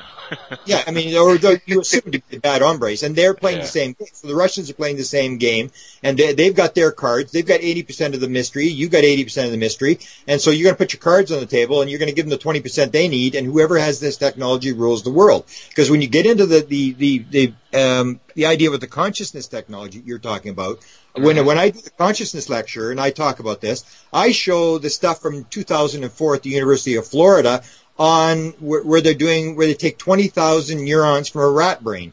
And you can go and Google search rat brain and F22, and you'll come across where they take 20,000 neurons from a rat brain, they put it into a petri dish with a bunch of wires in the bottom of the petri dish, and they wire it to an F22 simulator.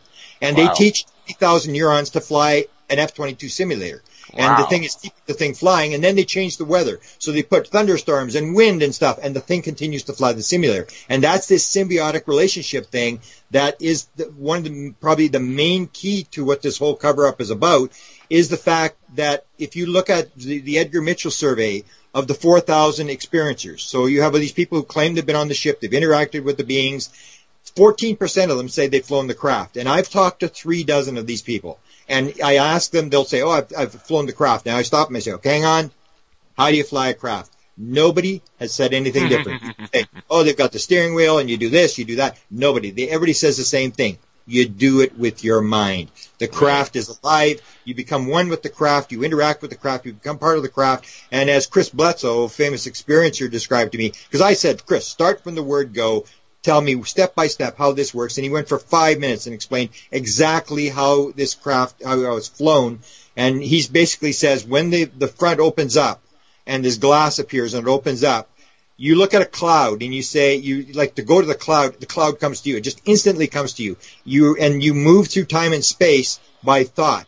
And that's when you take a look at the stuff I'm working the hardest on right now is the whole story with Ron Pandolfi. And Ron Pandolfi is the guy who briefed Trump.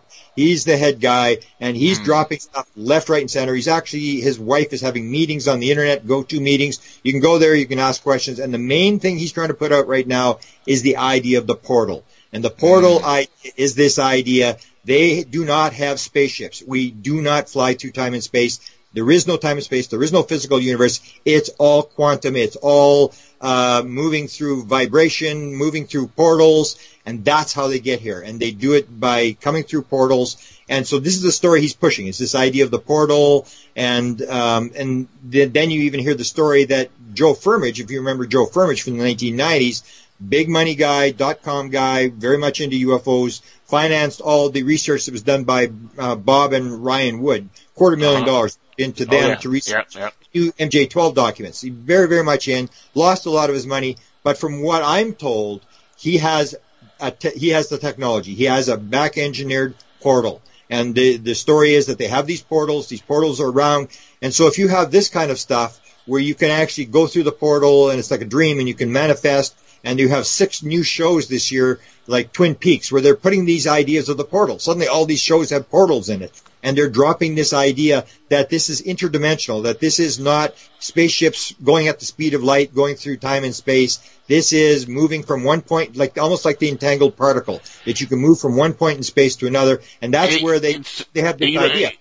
I recently, sorry to cut you off, but I just saw recently a miniseries called 11/23/63. I think it was the name of the John F. Kennedy one, where they travel through a portal, which is fascinating. But you're absolutely right that the concept of portals is making its way more and more into the overall structure of TV and movies and the concept. It's interesting you mentioned that. But let me ask you a question. Let's talk about folks pumping money into this. I know you've done a little work with Gaia. What's your take on the Gaia folks, and more importantly, what's your take on Corey Goode and the Blue Avians, for example? I mean, what's your thoughts on that? Okay, well, the Corey Goode and the Blue Avians, I spend most of my time with experiencers, because what I say is you're not going to tell anything by watching lights in the sky, except the fact that something's going on. The only way you're going to learn what's going on is to talk to experiencers who are on board the ship, who have interacted with these beings, and you can say it's belief, everything's belief. You take a look at their material and you start seeing these patterns, like 7 times the national average have near-death experiences. 13% flying the ship. 40% say they at one point in their experience they knew the answer to everything in the universe. 42% saying that they have mathematical, technical, or scientific material in their head that they did not learn in school. It just appeared in their head. And you have these sort of. Now, I gotta ask a question. Is that being given to them by the aliens, or is that tapping into hold on. record? It's all the same thing. Yeah, it's all the same thing. It's basically you tap in. All the stuff is there, and it's getting the password. I wrote a book called Inspired, the Paranormal World of Creativity, where I go through savants, I go through musicians, I go through people with books, and people get downloads and songs through dreams and stuff. And it's all the same thing. It's shutting down. Whether it's hypnosis or psychedelics or whatever, you shut down the rational left brain, analytical brain. You pop over, you get the password, and you can hack the computer. Everything is on the other side. Everything is there. Whether you call it Akashic record, higher self, whatever you want to call this thing, you can tap into this. So the people that are experiencers, they're talking about the same thing. They knew the answer to everything in the universe. They've tapped into this higher self. And so the aliens have, or the non-human intelligence have moved them over into this field, the same as you can do it with psychedelics, you can do it with drumming, you can do it with brain injury, you can do it all sorts of methods, mediums, through childhood abuse, through MK Ultra stuff, through stimulating the brain. There's all sorts of ways you can pop people out of this, shut down the left brain, and pop them into this. So they're all accessing this kind of stuff. So when Corey Good starts talking, I've dealt with enough experiencers that I know he's not an experiencer. He can't be an experiencer because I've talked to a lot of them, and that's not how it happens. There are no experiencers who come out and say, oh, I was with the aliens last night and they took me here and there's this deal going on with the government and stuff like that. If you talk to an experiencer, he's coming in little bits and pieces. It's like Travis Walton. Oh, I remember 5 minutes of what happened. The rest was all blanked out. And it comes in these little, and when you take hypnosis, then more of it starts to filter through, but it still comes in little bits and pieces, and you're sitting there trying to put the bits and pieces together. Nobody has this complete recall of how it works. So to me, he's not an experiencer. I haven't really dealt with this case, but that's why I've sort of stayed away with it, is that there's enough where instead of looking at a single individual, what you have to do is look at the pattern of these 4,000 people. And that's when the free people, they're starting to interview these people who have the 42% downloads, because they're into the free energy, and they're going to recreate what these inventions that people have in their heads.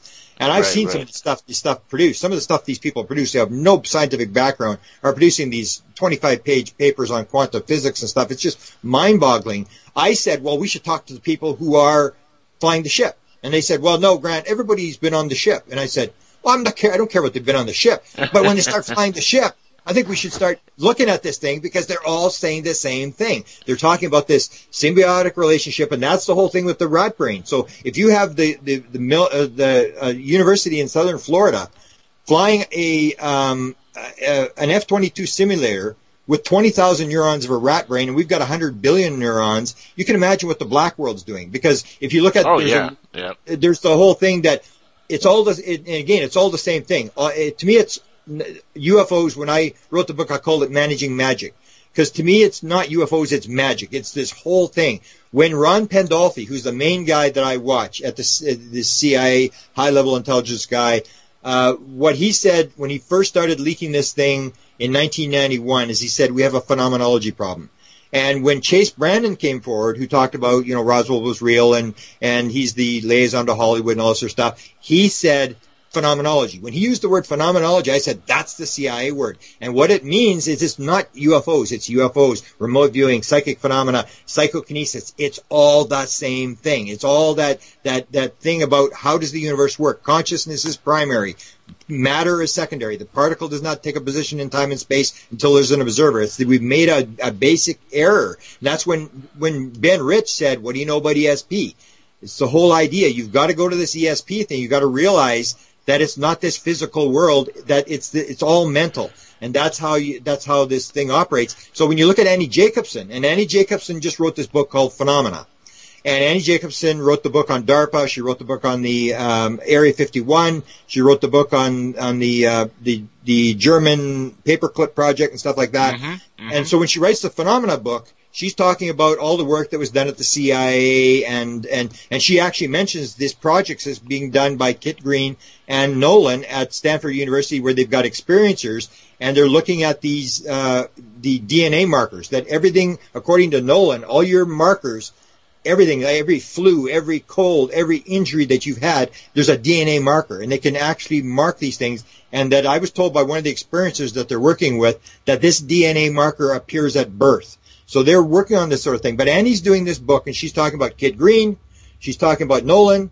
She's talking about John Alexander. She's talking about Hal Puthoff. She's talking about Uri Geller. And they're all the same UFO people. It's the same group of people. Let me stop you real quick. This is interesting. This is really interesting, actually. The DNA markers that could tell, defects or anything that's going to happen to you in the future. So in other words, these DNA markers are telling us that our future is written already, and there's pretty much nothing we can do. We have no free will. Well, no, there's DNA markers from your past. They're not making a claim that you can see the DNA markers in the future. But if you look at, I always say in the UFO world, I mean, we make a lot of bad assumptions in terms of. Oh no, I understood it as the DNA markers showed you what this person is going to be like when they're born, as you said at the. Well, no, but the DNA marker, all according to the experiencer that was involved in this, he said that he was told that there is a marker that is common to all experiencers that is there from birth. And that goes to, if you look at one of the things I say that we've got wrong, is that the world is either random or it's chance. And I say it's random or it's pattern. And I say it's pattern. If you look at the universe, everything's a pattern. I mean, there's stars here, there's stars there, there's planets here, there's planets there. And there's going to be DNA all through the universe. There's going to be oxygen all through the universe. There's all these patterns, and it just follows this pattern. Right. So you have, that's a mistake. And the other one is the big thing about reincarnation. It's either one life or it's multiple lives. If it is reincarnation, everything in the UFO field changes. So you either believe it's one life and you can go down that road, but if you bring in your reincarnation, everything changes because then you agreed to do something when you came here. And that's when you get into these things where you talk to experiencers, and I've talked to enough of them, where you talk to them and they will say, for example, Chris Bledsoe, that Warner Brothers is going to throw $80 million at his story. It's got an unbelievable story. Chris Bledsoe is being regressed in 2008, a year after his awakening experience, by Dr. Michael O'Connor, who was an associate of John Mack, and he says to him, "When did you first meet these beings?" And he said, "They have been with me since before I was born," which gives this indication.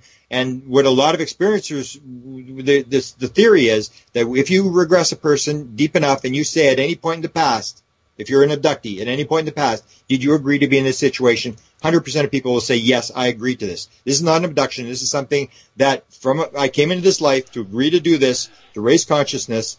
And then you even see, and you can bring all sorts of examples of experiencers, for example, the Moody Blues. But is there any, does this person have any proof that he's actually here for this purpose? Because, it sounds like a great story for a movie, but... But you get the patterns. You can't look at any specific case. You can downgrade any specific case, but when you start looking across the thing, everybody's telling the same story. There's a guy. Well, everybody knows. You're absolutely right. Everybody is kind of from the same story where they're they're here to give a message, and usually the message is that we're destroying the earth, and they're here to help us, and they're here to show us the way. That's always seems to be a narrative. But let's talk about some of the folks now that are conducting some of these lies or hoaxes or are not real experiencers. What's the motive for some of these folks? Like Corey Good, if he's not a real experiencer, what's his motive for doing what he's doing? Well, it looks like it's for money, or he may have been set up by the government to do what he's doing. I really don't know what his motive is, but I'm saying that overall, all experiencers, you can't look at any particular case because anybody can downweight any particular case. But when you look at 4,000 experiencers and you see a pattern that 39% of all experiencers say, I was shown a screen on board a craft, and that screen showed these environmental images. Then you got to say, they can't all be making up the same story. The same as when I first heard the story about flying the ship was 2013 in Phoenix, Arizona, and I can absolutely guarantee you, I thought the woman had lost her mind. She said, I was flying the ship. I said, you're flying the ship? And she's like in her 70s. I said, you're flying the ship? Did they let you fly the ship? And she said, yeah. And I said, well, how do you fly the ship? And she said, you do it with your mind. And I thought she was crazy. That's not something you're really going to make up, that you're using mind to fly the ship, or to say that the craft is alive. Like, experiencers will tell you the craft is alive, and that you put your hand, and I've talked to these 36 experiencers, and they'll say the same thing. Now, because I've talked about it, it sort of blows it out of the water as to what you're supposed to say, but there's a pad, and you put your hand on the pad, and all these lights start, not lights, but sort of like a CD-ROM where you get sort of colors going through like on metal, and you take your hand off, you can see where your hand was, and then the inside of the ship starts to change. It changes size and stuff like that. And Travis actually described something like that when he said that he touched like a pad or something, and the whole room changed, and he could see space. Real quick though, and I was giggling there for a second when you were talking, not to be rude or anything, but the reason I was because you reminded me of a show that I just saw, the season premiere of the show. People of Earth. I don't know if you're familiar with the show that's on TV. Don't tell me I haven't watched it yet. Don't tell me. Oh my God, the second season. I saw last season, and it's so good.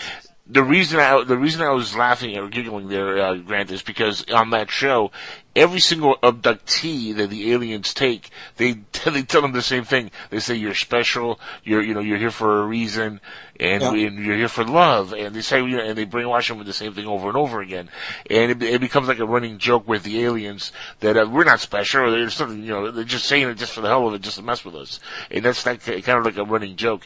Now, wouldn't it be ironic if that is actually what's happening? Because to have all these people come out with similar stories that they're some kind of special beings, or they're here for a special reason, and the aliens contacted them directly because they're special. We picked you because, I mean, to me that's a little far-fetched. I mean, one person maybe, two perhaps, 700, 30, 40, 50. I mean, that's just a little bit too much for my senses to But what are you going to use? But what do you use? You have to use a mass survey of people. Of course, definitely. You can't be guessing on the outside. If you've got 4,000 people who have been surveyed, and a pile of them say, when you go to the craft, and you see the craft, and it's like the size of a room, and you look inside the craft, and it's the size of a football field, and you look back outside the craft, and it's the size of a room, and you look inside, and you can't make that stuff up.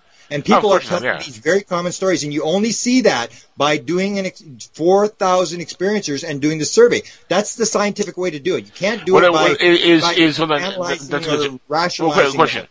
Not to cut you off, but is part of like what people are saying they are seeing is like white rooms or very sterilized rooms, things like of that nature?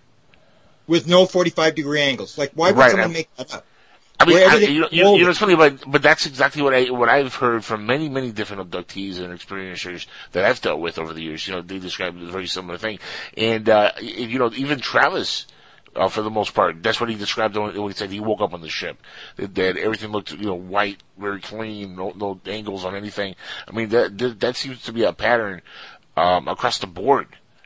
And that's what you have. That's what you have to look at. That's your scientific evidence. That's the stuff you look at, and you start to figure out things. For example, the fact that they say you use your mind, and then you talk to these people, and then you get these backups from these high level people who are saying ESP. This is how it works. So the head scientist at Lockheed Skunk Works. Now you're talking. When all I want to do is talk about consciousness, according to Tom DeLonge. So you get this connection, that there's this consciousness connection to this whole thing, and it's not nuts and bolts. They are not flying through space in big giant spacecrafts. They are moving because there is no physical universe. It is all quantum. Consciousness is the basis of the universe. That's a mistake we've made. And when you understand that whole thing about the ESP, that kept giving us the hint. ESP, it's this non-local consciousness. Consciousness is non-local. It's not time and space, so you use the mind to come through, and they're putting the stories to the portals, and everything starts to make sense instead of this idea, because the skeptics will say, you can't get here from there. The distances are too large, and that is true in the physical universe, but it's not a physical universe. So we're making these assumptions. And if it's not a physical universe, then what is out there? If it's not a physical universe. Well, it's a quantum thing. It's the idea. It's like John von Neumann, who came up with the idea of the wormhole and that whole idea, said it's but we could go to Mars and physically be on Mars. We have rovers there that are physically there right now. But that's what they tell us anyway. But that's on the edge of space. I mean, that's like going on, that's like saying we're flying around, 100 miles up and we're in outer space. Remember, we also have the Voyager mission that, still took pictures for years and left our solar system as well. And, space we know is there. I mean, we know there's something physically there. Okay, but if you take a look, and I say, if you want to look at this thing, how it actually works, you go to the experiments that are done in lucid dreaming. And people who are in lucid dreams who say that you can actually change your environment, you can change the characters in the lucid dream, will say it's more real than the real world. And so change the other guy. What's that? Oh, gee, thanks. How do you want me to change? Yeah, and so you get this idea, the whole idea that we're making assumptions. Something is wrong with our assumptions. Otherwise, we would be able to make these moves through space. We've got something wrong. Either you can't get here, there's no aliens here, they didn't come here, or we've made a mistake. Something is wrong in our thinking. And that's what I look at, is rather than assuming all this kind of stuff that we've got these giant spaceships that we're going to go at the speed of light and we're going to zip over there.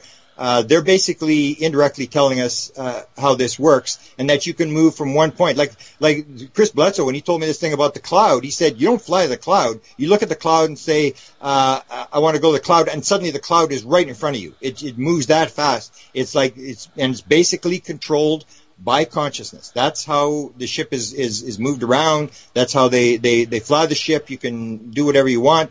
And I think we have to learn from experiencers that they're telling these stories. And it's like everything else. Like you can say, well, they just believe this. Well, everybody just believes everything. It could be that 3 minutes and 15 seconds ago the universe started, and it's all just a big dream and came with memories and fossils and the whole bit. We really don't know anything except the fact that we're conscious. Other than that, we can't prove anything about anything because it all goes through our subjective consciousness. And even that's debatable, to be honest with you. Listen, I got a question from the chat here. They want to know your thoughts on David Wilcox and his involvement, since you've done a little work with Gaia yourself, and you've been involved with them somewhat. What's your thoughts on David Wilcox? Well, I've never dealt with him. I've never dealt with anything he's done. He's sort of not. I don't even know if he works in the same field as I do. I basically chase high-level people who I think should know what's going on. And so when I see someone that I think is an actual intelligence official, then I look at he's leaking stuff. Why is he leaking stuff? What's going on? Or when I'm contacted by a producer in Los Angeles and said, U.S. intelligence said to talk to you, and I said, are you kidding me? Because I wrote a whole book about this. That for 70 years, they've been dropping this stuff into the UFO community through movies, through documentaries, through Walt Disney, even back in 1947 with Kenneth Arnold. Kenneth Arnold was given a bunch of stuff. He was given these photos and tried to convince him that these were actual photos of UFOs. People say it's a cover-up, and I say there may be a cover-up going on, but there's also a disclosure thing, a small d disclosure thing going on, where they're dropping stuff left, right, and center, and these are people that you can actually track their credentials. And so when I get contacted by U.S. intelligence, people that are connected with U.S. intelligence through Ron Pandolfi, then I got to say, well, what the heck is going on here? Why are they doing this? And to me, it looks pretty clear that they're doing this gradual disclosure, and they're indirectly dropping stuff through plausible deniability. You can't really prove that anything that they're saying is true, but they're putting stuff out. And I guess the prime example that I would use to show how this effect worked is the idea of Area 51. Yep. If you understand what happened to Area 51, you understand how this game is played. And what the idea was, that this is a story that they were going to drop on John Lear. And in 1988, John Lear was the MUFON state director for Nevada. He was in charge of the MUFON conference 1989 in Las Vegas, and he was going to bring in all these weird speakers like Bill Cooper and all these people. And MUFON actually took the conference away from him because John is a very honest guy, but he's way out there with some of his ideas about what he thinks is going on. So what happened was John Lear got to know Bob Lazar, and Bob Lazar knew Edward Teller. So John says to him, why did you get yourself a job up at the base? Because they've got these flying saucers. So Bob Lazar phones up Edward Teller, and he said, I'd like to go back into the science business. And he said, where do you want to go? Do you want to go to Berkeley, or do you want to go to the test site? And he said, I'd like to go up to the test site. So, there's 3 interviews done with EG&G, and if you can confirm all this stuff with George Knapp, we'll confirm this is the actual story of what happened. In the second interview that was done with Bob Lazar by EG&G, the first question in the second interview was, what's your relationship with John Lear, and what do you think about him? So before Bob Lazar ever went on the base, they knew that he knew John Lear. So why would you put him on the base if you knew that John Lear was going to get this material? Because what you want John Lear to carry the story. Because John Lear at that point had the conference taken away from him. Nobody believed John Lear, so you give him the story about the alien, the live alien, and the crafts up at Area 51. John Lear is going to carry the story, and everybody's going to say, it's John Lear, don't worry about it. And the story gets out about the live alien. What they didn't anticipate was that he would take John Lear and Bob Lazar's wife and Gene Huff and Gene Huff's wife, and they would go up and he would show them the tests. So they told Bob Lazar when the tests were being run. He only worked there a couple of days. Why would you tell him when the test is being run? Because you wanted him to take John Lear up to watch the test. John Lear films it the first night. The third night, they get caught by the camo dudes. Then Bob Lazar gets interrogated at Indian Springs. He gets brought in, and they say to him, put a gun to his head, and they say to him, when we sent you up there, we didn't mean, and this was top secret, we didn't mean you to bring your friends out to watch the test. And they don't fire him. If this was a legitimate thing, if he was a legitimate guy working out there and it wasn't a setup, they would have fired him, they would have thrown him in jail. All they did was suspend his security clearance and said, your wife's having an affair with her instructor, her pilot instructor, and we're going to let you go. And they called him back to the base. It was Bob Lazar who didn't go back to the base. So you get, and then what happened was, so he was like, this is like, Lazar in a sense was like kind of like a Lee Harvey Oswald patsy. In this scenario. And what they expected was that John Lear would carry the story, and what they didn't anticipate was that in the spring of 1989, after John had the story since November, that this was for real, and it wasn't until spring of 1989, George Knapp is missing a guest on one of his shows. He has an evening show, and the guest doesn't show up. So he phones up John Lear, and he says, you're telling me about this guy you had up at Area 51 and said he worked on the flying saucers? I need a guest. Bring him on. Let's put him on. I need a guest for tonight. And just for a joke. So he puts him on, he backlights him, calls him Dennis, and the story goes viral. Now it's no longer wacko John Lear telling the story. Now it's, 20-plus Emmy Award-winning investigative journalist George Knapp, who's got 24 other sources that confirm the fact that this is for real. He's got all this is pre-internet, guys. We're talking about pre-internet. Yeah, and the story goes viral, and suddenly Japanese are there, NBC's there, there's buses going up in there, and suddenly they're all looking down on the base with telescopes and binoculars, and Bill Clinton actually has to take more land away to push the people back to 25 miles because now everything's exposed at the base, and it sort of backfired that it was something they didn't anticipate that he would do this interview with George Knapp, and they got it back under control. But when he was second day Bob Lazar, it's a need-to-know program, and you only need to know what you need to know to do your job. The second day that Bob Lazar is at Area 51, they give him 125 or 127 documents to read that tell about the whole program, about back engineering and the aliens and all this sort of stuff. Why would you give, when you train people, you show them where the bathroom is. That's about it. I mean, you don't give them 125 documents. It was a total setup. And so the story gets out, and then it started to go viral, and then they got the story back under control, and now everybody says the same thing. Well, it's probably a hoax, there's probably no alien stuff there. But if you listen to George Knapp, he's got 25 other people, and he's got one clear guy that he talks about numerous times that he tracked down, who was one of the top 3 guys in EG&G. He got to know this guy, and the guy basically confirmed, the whole thing's for real, the live alien, everything's for real, and that was Annie Jacobson's source in Area 51, that he told George Knapp. Then years later, he gets in trouble, and then she is looking for a source, and he's the one that tells the story about the Russians and the genetically modified kid and landing in Roswell, and this was the Roswell crash. So he tells this story to Annie Jacobson in 2013 or whatever, and that's payback. So they say, now you got to tell the other story. But George Knapp will say quite clearly he talked to that guy, and he was not talking Russians and stuff like that. He was talking real live aliens. And George said to him, weren't you afraid this story was going to get out? And the guy said, well, no, we were afraid it was going to get out. And George said, what, you mean there was actually a live alien? And the guy said, well, we didn't know what to do with it. We couldn't communicate with it. And George said, it came across time and space. It came here all the way, and you kept it captive. And the guy said, well, we didn't know what to do with it. And then you look years later, there's this movie, and I never remember the name of the movie. They actually have a movie that came out that had this alien that escapes from Area 51.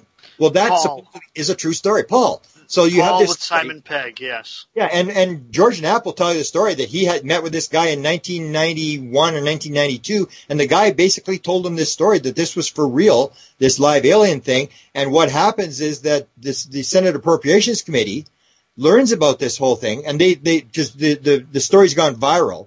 And Senator Byrd on the Senate Appropriations Committee was very interested in UFOs. So he says to his colleagues on the Senate Appropriations Committee, he said, are we doing UFOs at Area 51? Because if we're the guys that hand out the money, and if they're doing UFOs, they haven't told us, and we need to know. So they hired this guy by the name of Dick D'Amato. He's a lawyer, and they sent him to Area 51, and he actually talks to this guy that George Knapp had interviewed, and the guy now he wouldn't talk. And so they actually do this thing, and he goes back and he says to Dick D'Amato goes back, and he's the one that actually tells Jesse Marcel Jr. He says, I want to talk to you. And Jesse says, well, I've talked already. I've said everything I've got to say about Roswell. I got nothing to add. And he said, well, maybe I got something I want to tell you. And he takes him to this secure conference room in the sub-basement of the Capitol. And he has the book Majestic. And the book is sitting on the desk, and he taps the book, and he says to Jesse, I just want to let you know this is for true. And that deals with Majestic, and it deals with the Roswell crash. And he's tapping Whitley Strieber's book, and he says, I just want to let you know this is for true. And Jesse said, I know it's true. So when are you going to disclose? And he said, well, if it was up to me, I would have disclosed yesterday, but it's not up to me. I'm just here to determine how much this stuff is costing in terms of security.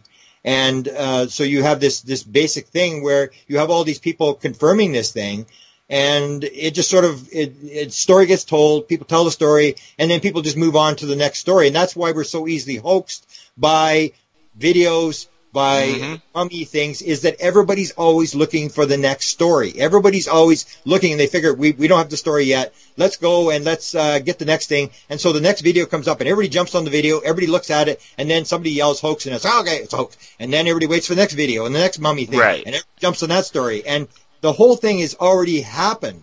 If, for example, people will tell me, when the president discloses, then I'm going to believe. And I said, well, it's happened 3 times, and nobody paid any attention. It happened in 1952 when the overflights of Washington took place. They asked Truman on video, and Truman says, oh, yeah, we brought up that subject with and every meeting that we had with the military. There was all those kind of things happening at that time, like flying saucers. In 1982, Steve Spielberg, who has always been tied into dropping this stuff for the government, he does E.T. the Extraterrestrial, and he goes, he screens it at the White House. There's 39 people in the room. George Bush is there. The ambassador to Great Britain is there. There's 2 astronauts there. The head of NASA is there. And at the end of the movie, according to Steven Spielberg on tape, Steven says, Ronald Reagan stands up. He looks around the room as if he's doing a head count. And he said, Steven, I'd like to thank you for bringing E.T. the Extraterrestrial to the White House. And I just want to let you know, there are probably only a couple people in this room that know that everything that was on that screen is absolutely true. And Spielberg said he said it without smiling. And that story went by the wayside. Everybody heard the story, and everybody just went on, looked for the next video, the next, story, the next sighting. And then in 2015, and this is something I was actually just working on today, that I think there's a chance that Barack Obama in some way may have actually declassified the UFO subject. Because there's a story out right now that talks about Donald Trump talking about financing the anti-Saddam forces in Syria. Do you know this story? Where he says in a speech, we've stopped financing these right, people. I know what you're talking about, yeah. Okay, and the word is that if the president mentions a black budget program, it immediately is declassified. And so you'll see the discussion today in the media and yesterday about the fact that Donald Trump declassified this program by mentioning it. And so I know this is a fact because Annie Jacobson actually brings it up as well, that Area 51 was declassified when Podesta went to the White House, he joined the Barack Obama administration. I think it was in December of 2013. The day after he joins the administration, Barack Obama is giving an award to Shirley MacLaine at the Kennedy Center. And he stands up and he says, you know, when you're president, everybody always asks you about Area 51. And I really didn't know what was going on, so I gave Shirley MacLaine a phone call to find out what was going on. And everybody laughs, and it's a big joke. Now, according to Annie Jacobson, that immediately declassified Area 51. In fact, Barack Obama says in his speech, he says, you know, I'm probably the first president ever to publicly mention Area 51. So Area 51 immediately is declassified. The same as Jimmy Carter brought up the stealth fighter, and that immediately declassified the stealth fighter. Now, the thing is, in 2015, this is the third disclosure by the president, and I'm looking at this today, whether this actually initiated a disclosure movement inside the U.S. government, because I am told by the people that I'm dealing with that are leaking all this Tom DeLonge stuff, Jim Semivan, Ron Pandolfi, there's 6 different teams that are leaking stuff at a rapid rate, and I was told the start date was January of 2016. So what happens is in November of 2015, Barack Obama goes on, he does an interview with GQ magazine, and he's asked the question about the Book of Secrets. And they say, Mr. President, do you have this secrets? Do you get to know, who killed JFK and all this kind of stuff? And Barack Obama's answer is, everybody always asks me about Roswell and the UFOs. I just want to let you know that top secret stuff isn't as secret as you think it is. And so the question is, did he declassify this whole thing? Because it's right after there where suddenly you have these 6 teams that are massively dumping material into the UFO community, and you have this announcement supposedly going to be made by Tom DeLonge within the next couple of days. Of course, it's been going since December, trying to raise money.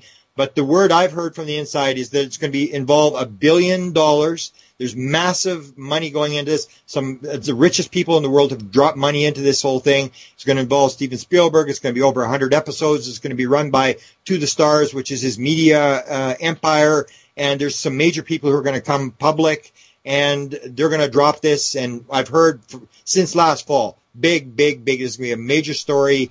And the guy that's running his program is a guy by the name of Jim Semivan, who is an experiencer, who had the beings in his room, 1990s. He talks about this in a foreword to Tom DeLonge's book. He's a guy that has had experiences with these beings and said it shattered his view of reality. And he said, for people who are going to measure this thing, like in terms of sightings and nuts and bolts and stuff, he said that the idea that you're going to measure this is laughable. How do you define something where there is no there? Right. This has got to do with consciousness. This has got to do with multidimensional stuff, which our science is not able to deal with, which gives you the hint that is a high-level guy who's a briefer to the President of the United States, who's basically saying, we really don't have many answers, that they're basically running the show, and that's why they're shutting down nuclear missiles. And according to Jim Semivan, the story was told the president was abducted just to show that they can do this kind of stuff, that they're showing who's in charge of this whole which thing. President was Which abducted? president? Yeah, I was going to say. Jim Semivan does, the story I heard, Jim Semivan doesn't identify which president it was. All he identifies from the story I heard was that it happens during a news conference, and that the news conference is frozen, and that everybody in the news conference doesn't know what's going on. The president is abducted, the president is brought back, and it's the president that tells everybody, I've been abducted. And then they go through this. But Yvonne Smith tells the story. I could have sworn I saw that in the X-Men movie. Yeah, because Yvonne Smith tells the story. She tells the story about the Coronado Hotel, 1994. She's having an experiencer conference in the 1994 Coronado Hotel, and there's 13 or 14 people abducted. And she's told she doesn't know who her source is, that Clinton was there. He was doing a speech. So the Secret Service people were running around, and she was told that Clinton and 2 Secret Service people had been abducted. So I immediately asked her, was there a news conference? Did he do a news conference to see whether it was the same story? And she really didn't identify. So I think it's a different one. But you have the story was told by Bud Hawkins of Perez de Cuellar, 1991. And this was a disclosure event as well, that they were going to brief Bush at Kennebunkport. They were going to do this big disclosure thing, and they were having these meetings at the UN. There was all these high-level officials there. And the story that Bud Hopkins tells is that Perez de Cuellar is taken out of this convoy of 22 cars. He's abducted in this convoy. And so he tells this story. And so it does appear that they can do this. And the story that I'm told by Kit Green, who's this not by him, by two people around him, is that there are high-level people. So if you have experiencers in the public, say there's 10% of people in the public that are experiencers, there's going to be 10% of high-level government people. And Jim Semivan is one of them. And there's a controller at NASA who I talked to about his experience, who told me about his experience, about working for NASA, putting his stuff on the space shuttle. And the download he got was an experiment they put on the space shuttle. And he sold his company for $100 million. But he basically said, there was this being with a hood standing at the end of his bed that when this idea came into his head. So you have these experiencers, and the story I'm told is that if you have a high-level government official who's an experiencer who's talking about abduction type stuff, they send him to Kit Green. And Kit Green knows the UFO stuff. So he puts them in an MRI machine. He tests them psychologically and stuff like that. He determines, is this person crazy or are they actually an experiencer? And he's also the one that's involved with these people who've been injured. And he claims he's got 100 people, and he's contacted a bunch of people. He contacted Ryan Dubé, and I've talked to him. He runs one of these big groups. And he was contacted by Kit Green. And Kit Green went through this whole program as well, showing him these people who've been injured by UFOs and that they're testing these people. And Kit Green was the guy that tested Uri Geller, tested Ingo Swann, Pat Price, Joe McMoneagle, all these people, put them in MRI machines, got their DNA, that they're doing these tests and they're studying these high-level psychic people and experiencers, and they're finding this pattern inside the brain that they call the antenna. And if you read Annie Jacobson's book, The Phenomena, you go to page 394 to 400, and you can read these 6 pages where she talks about this UFO stuff, where Kit Green's working on this UFO stuff, and she's not writing about UFO, she's writing about paranormal phenomena. And so you see these same guys, these same Avery guys, Alexander and Putoff and Jacques Vallée, and it's the same group of people that Annie Jacobson mentions, the same people that I follow. And so when they talk about UFOs, any of these people talk about UFOs, I'll listen very carefully because these people have an inside track on what's going on. And they have classifications, so they may have talked about certain things, but they are communicating with each other. And I will absolutely maintain that there is a program to get this stuff out, and it started in January of 2016. They have deadlines to this thing. They're not experimenting. They know exactly what they're going to do. And the Tom DeLonge thing is one. There's a documentary that's going to be done on the Avery. I heard it was on Open Minds Forum. It looks like it's going to be 5 segments where they're going to talk to all these government people who were involved in this disclosure thing over the year, and they're going to interview these people and do actual interviews, and they're going to talk about the portal and all this kind of stuff. So there's all these different programs of in Hollywood where they're trying to put this stuff out. Or an example I brought up was there's these 6 shows that suddenly have portals in it. And what's the chances? Is this random that suddenly they start sticking portals in TV shows? Or is like Chase Brandon, who was the liaison to Hollywood, who wrote this book on Roswell. And he said, if you want a good read the book. If you want to learn something, read between the lines. And this was a book that was reviewed by the CIA at least twice, and he had to change stuff according to the CIA, and he basically said Roswell was real. He's still advising Hollywood. This guy is still there. He's just no longer in the white world CIA.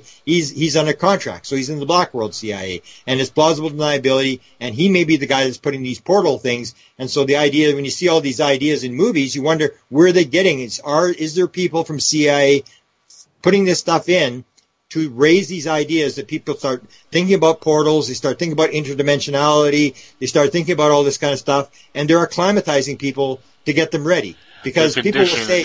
They're conditioning us. That's all it is, Grant. Grant, we ran a little bit over time, and we actually are right now on borrowed time, and we have to get to the end here. Unfortunately, we definitely want to have you back on soon, because, man, let me tell you, talking to you is not only a lot of fun, but it's a well of information. Very much so. I think you're definitely onto something with the portal stuff there, because this is something that I've been seeing more and more. Not only talked about on this show, but talked about in general. And you're absolutely right. There's more movies and TV shows that are showing this kind of technology, which is very interesting. Like I said, I saw an episode a couple nights ago of this one TV show, 112363, I think it's the name of it, which deals with portals, just like you're talking about. There's that. Give the audience where they can find your work and follow your work, and where they can get the book, which obviously Amazon is in one place, right?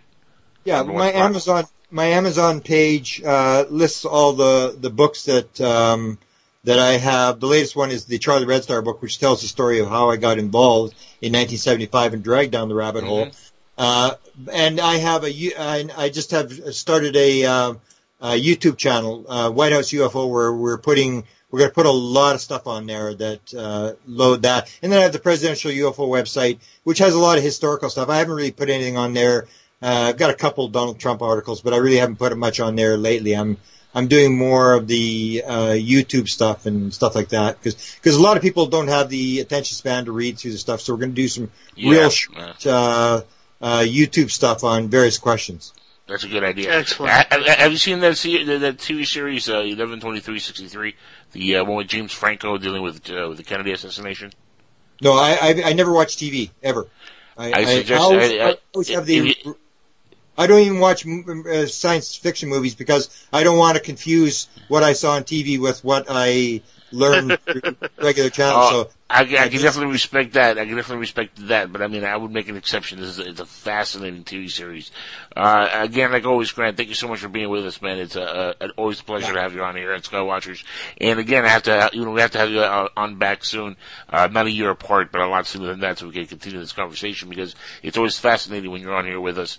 Guys, thank you so much for joining our show here tonight. And other guy, thank you for making it all the way through the end with me. Good job. Welcome. Thank you. Excellent work by you. We'll be back next week here on Skywatchers Radio, and guys, stick around. Dr. J, who's a little bit late, thanks to him. He's all good, and he's going to be on in the next couple minutes here. So stick around on PSN Radio for that. Until next time, this is Skywatchers Radio, and like I always say, keep your eyes in the skies, and maybe you'll see something. Good night, everybody. Take care, and until next time.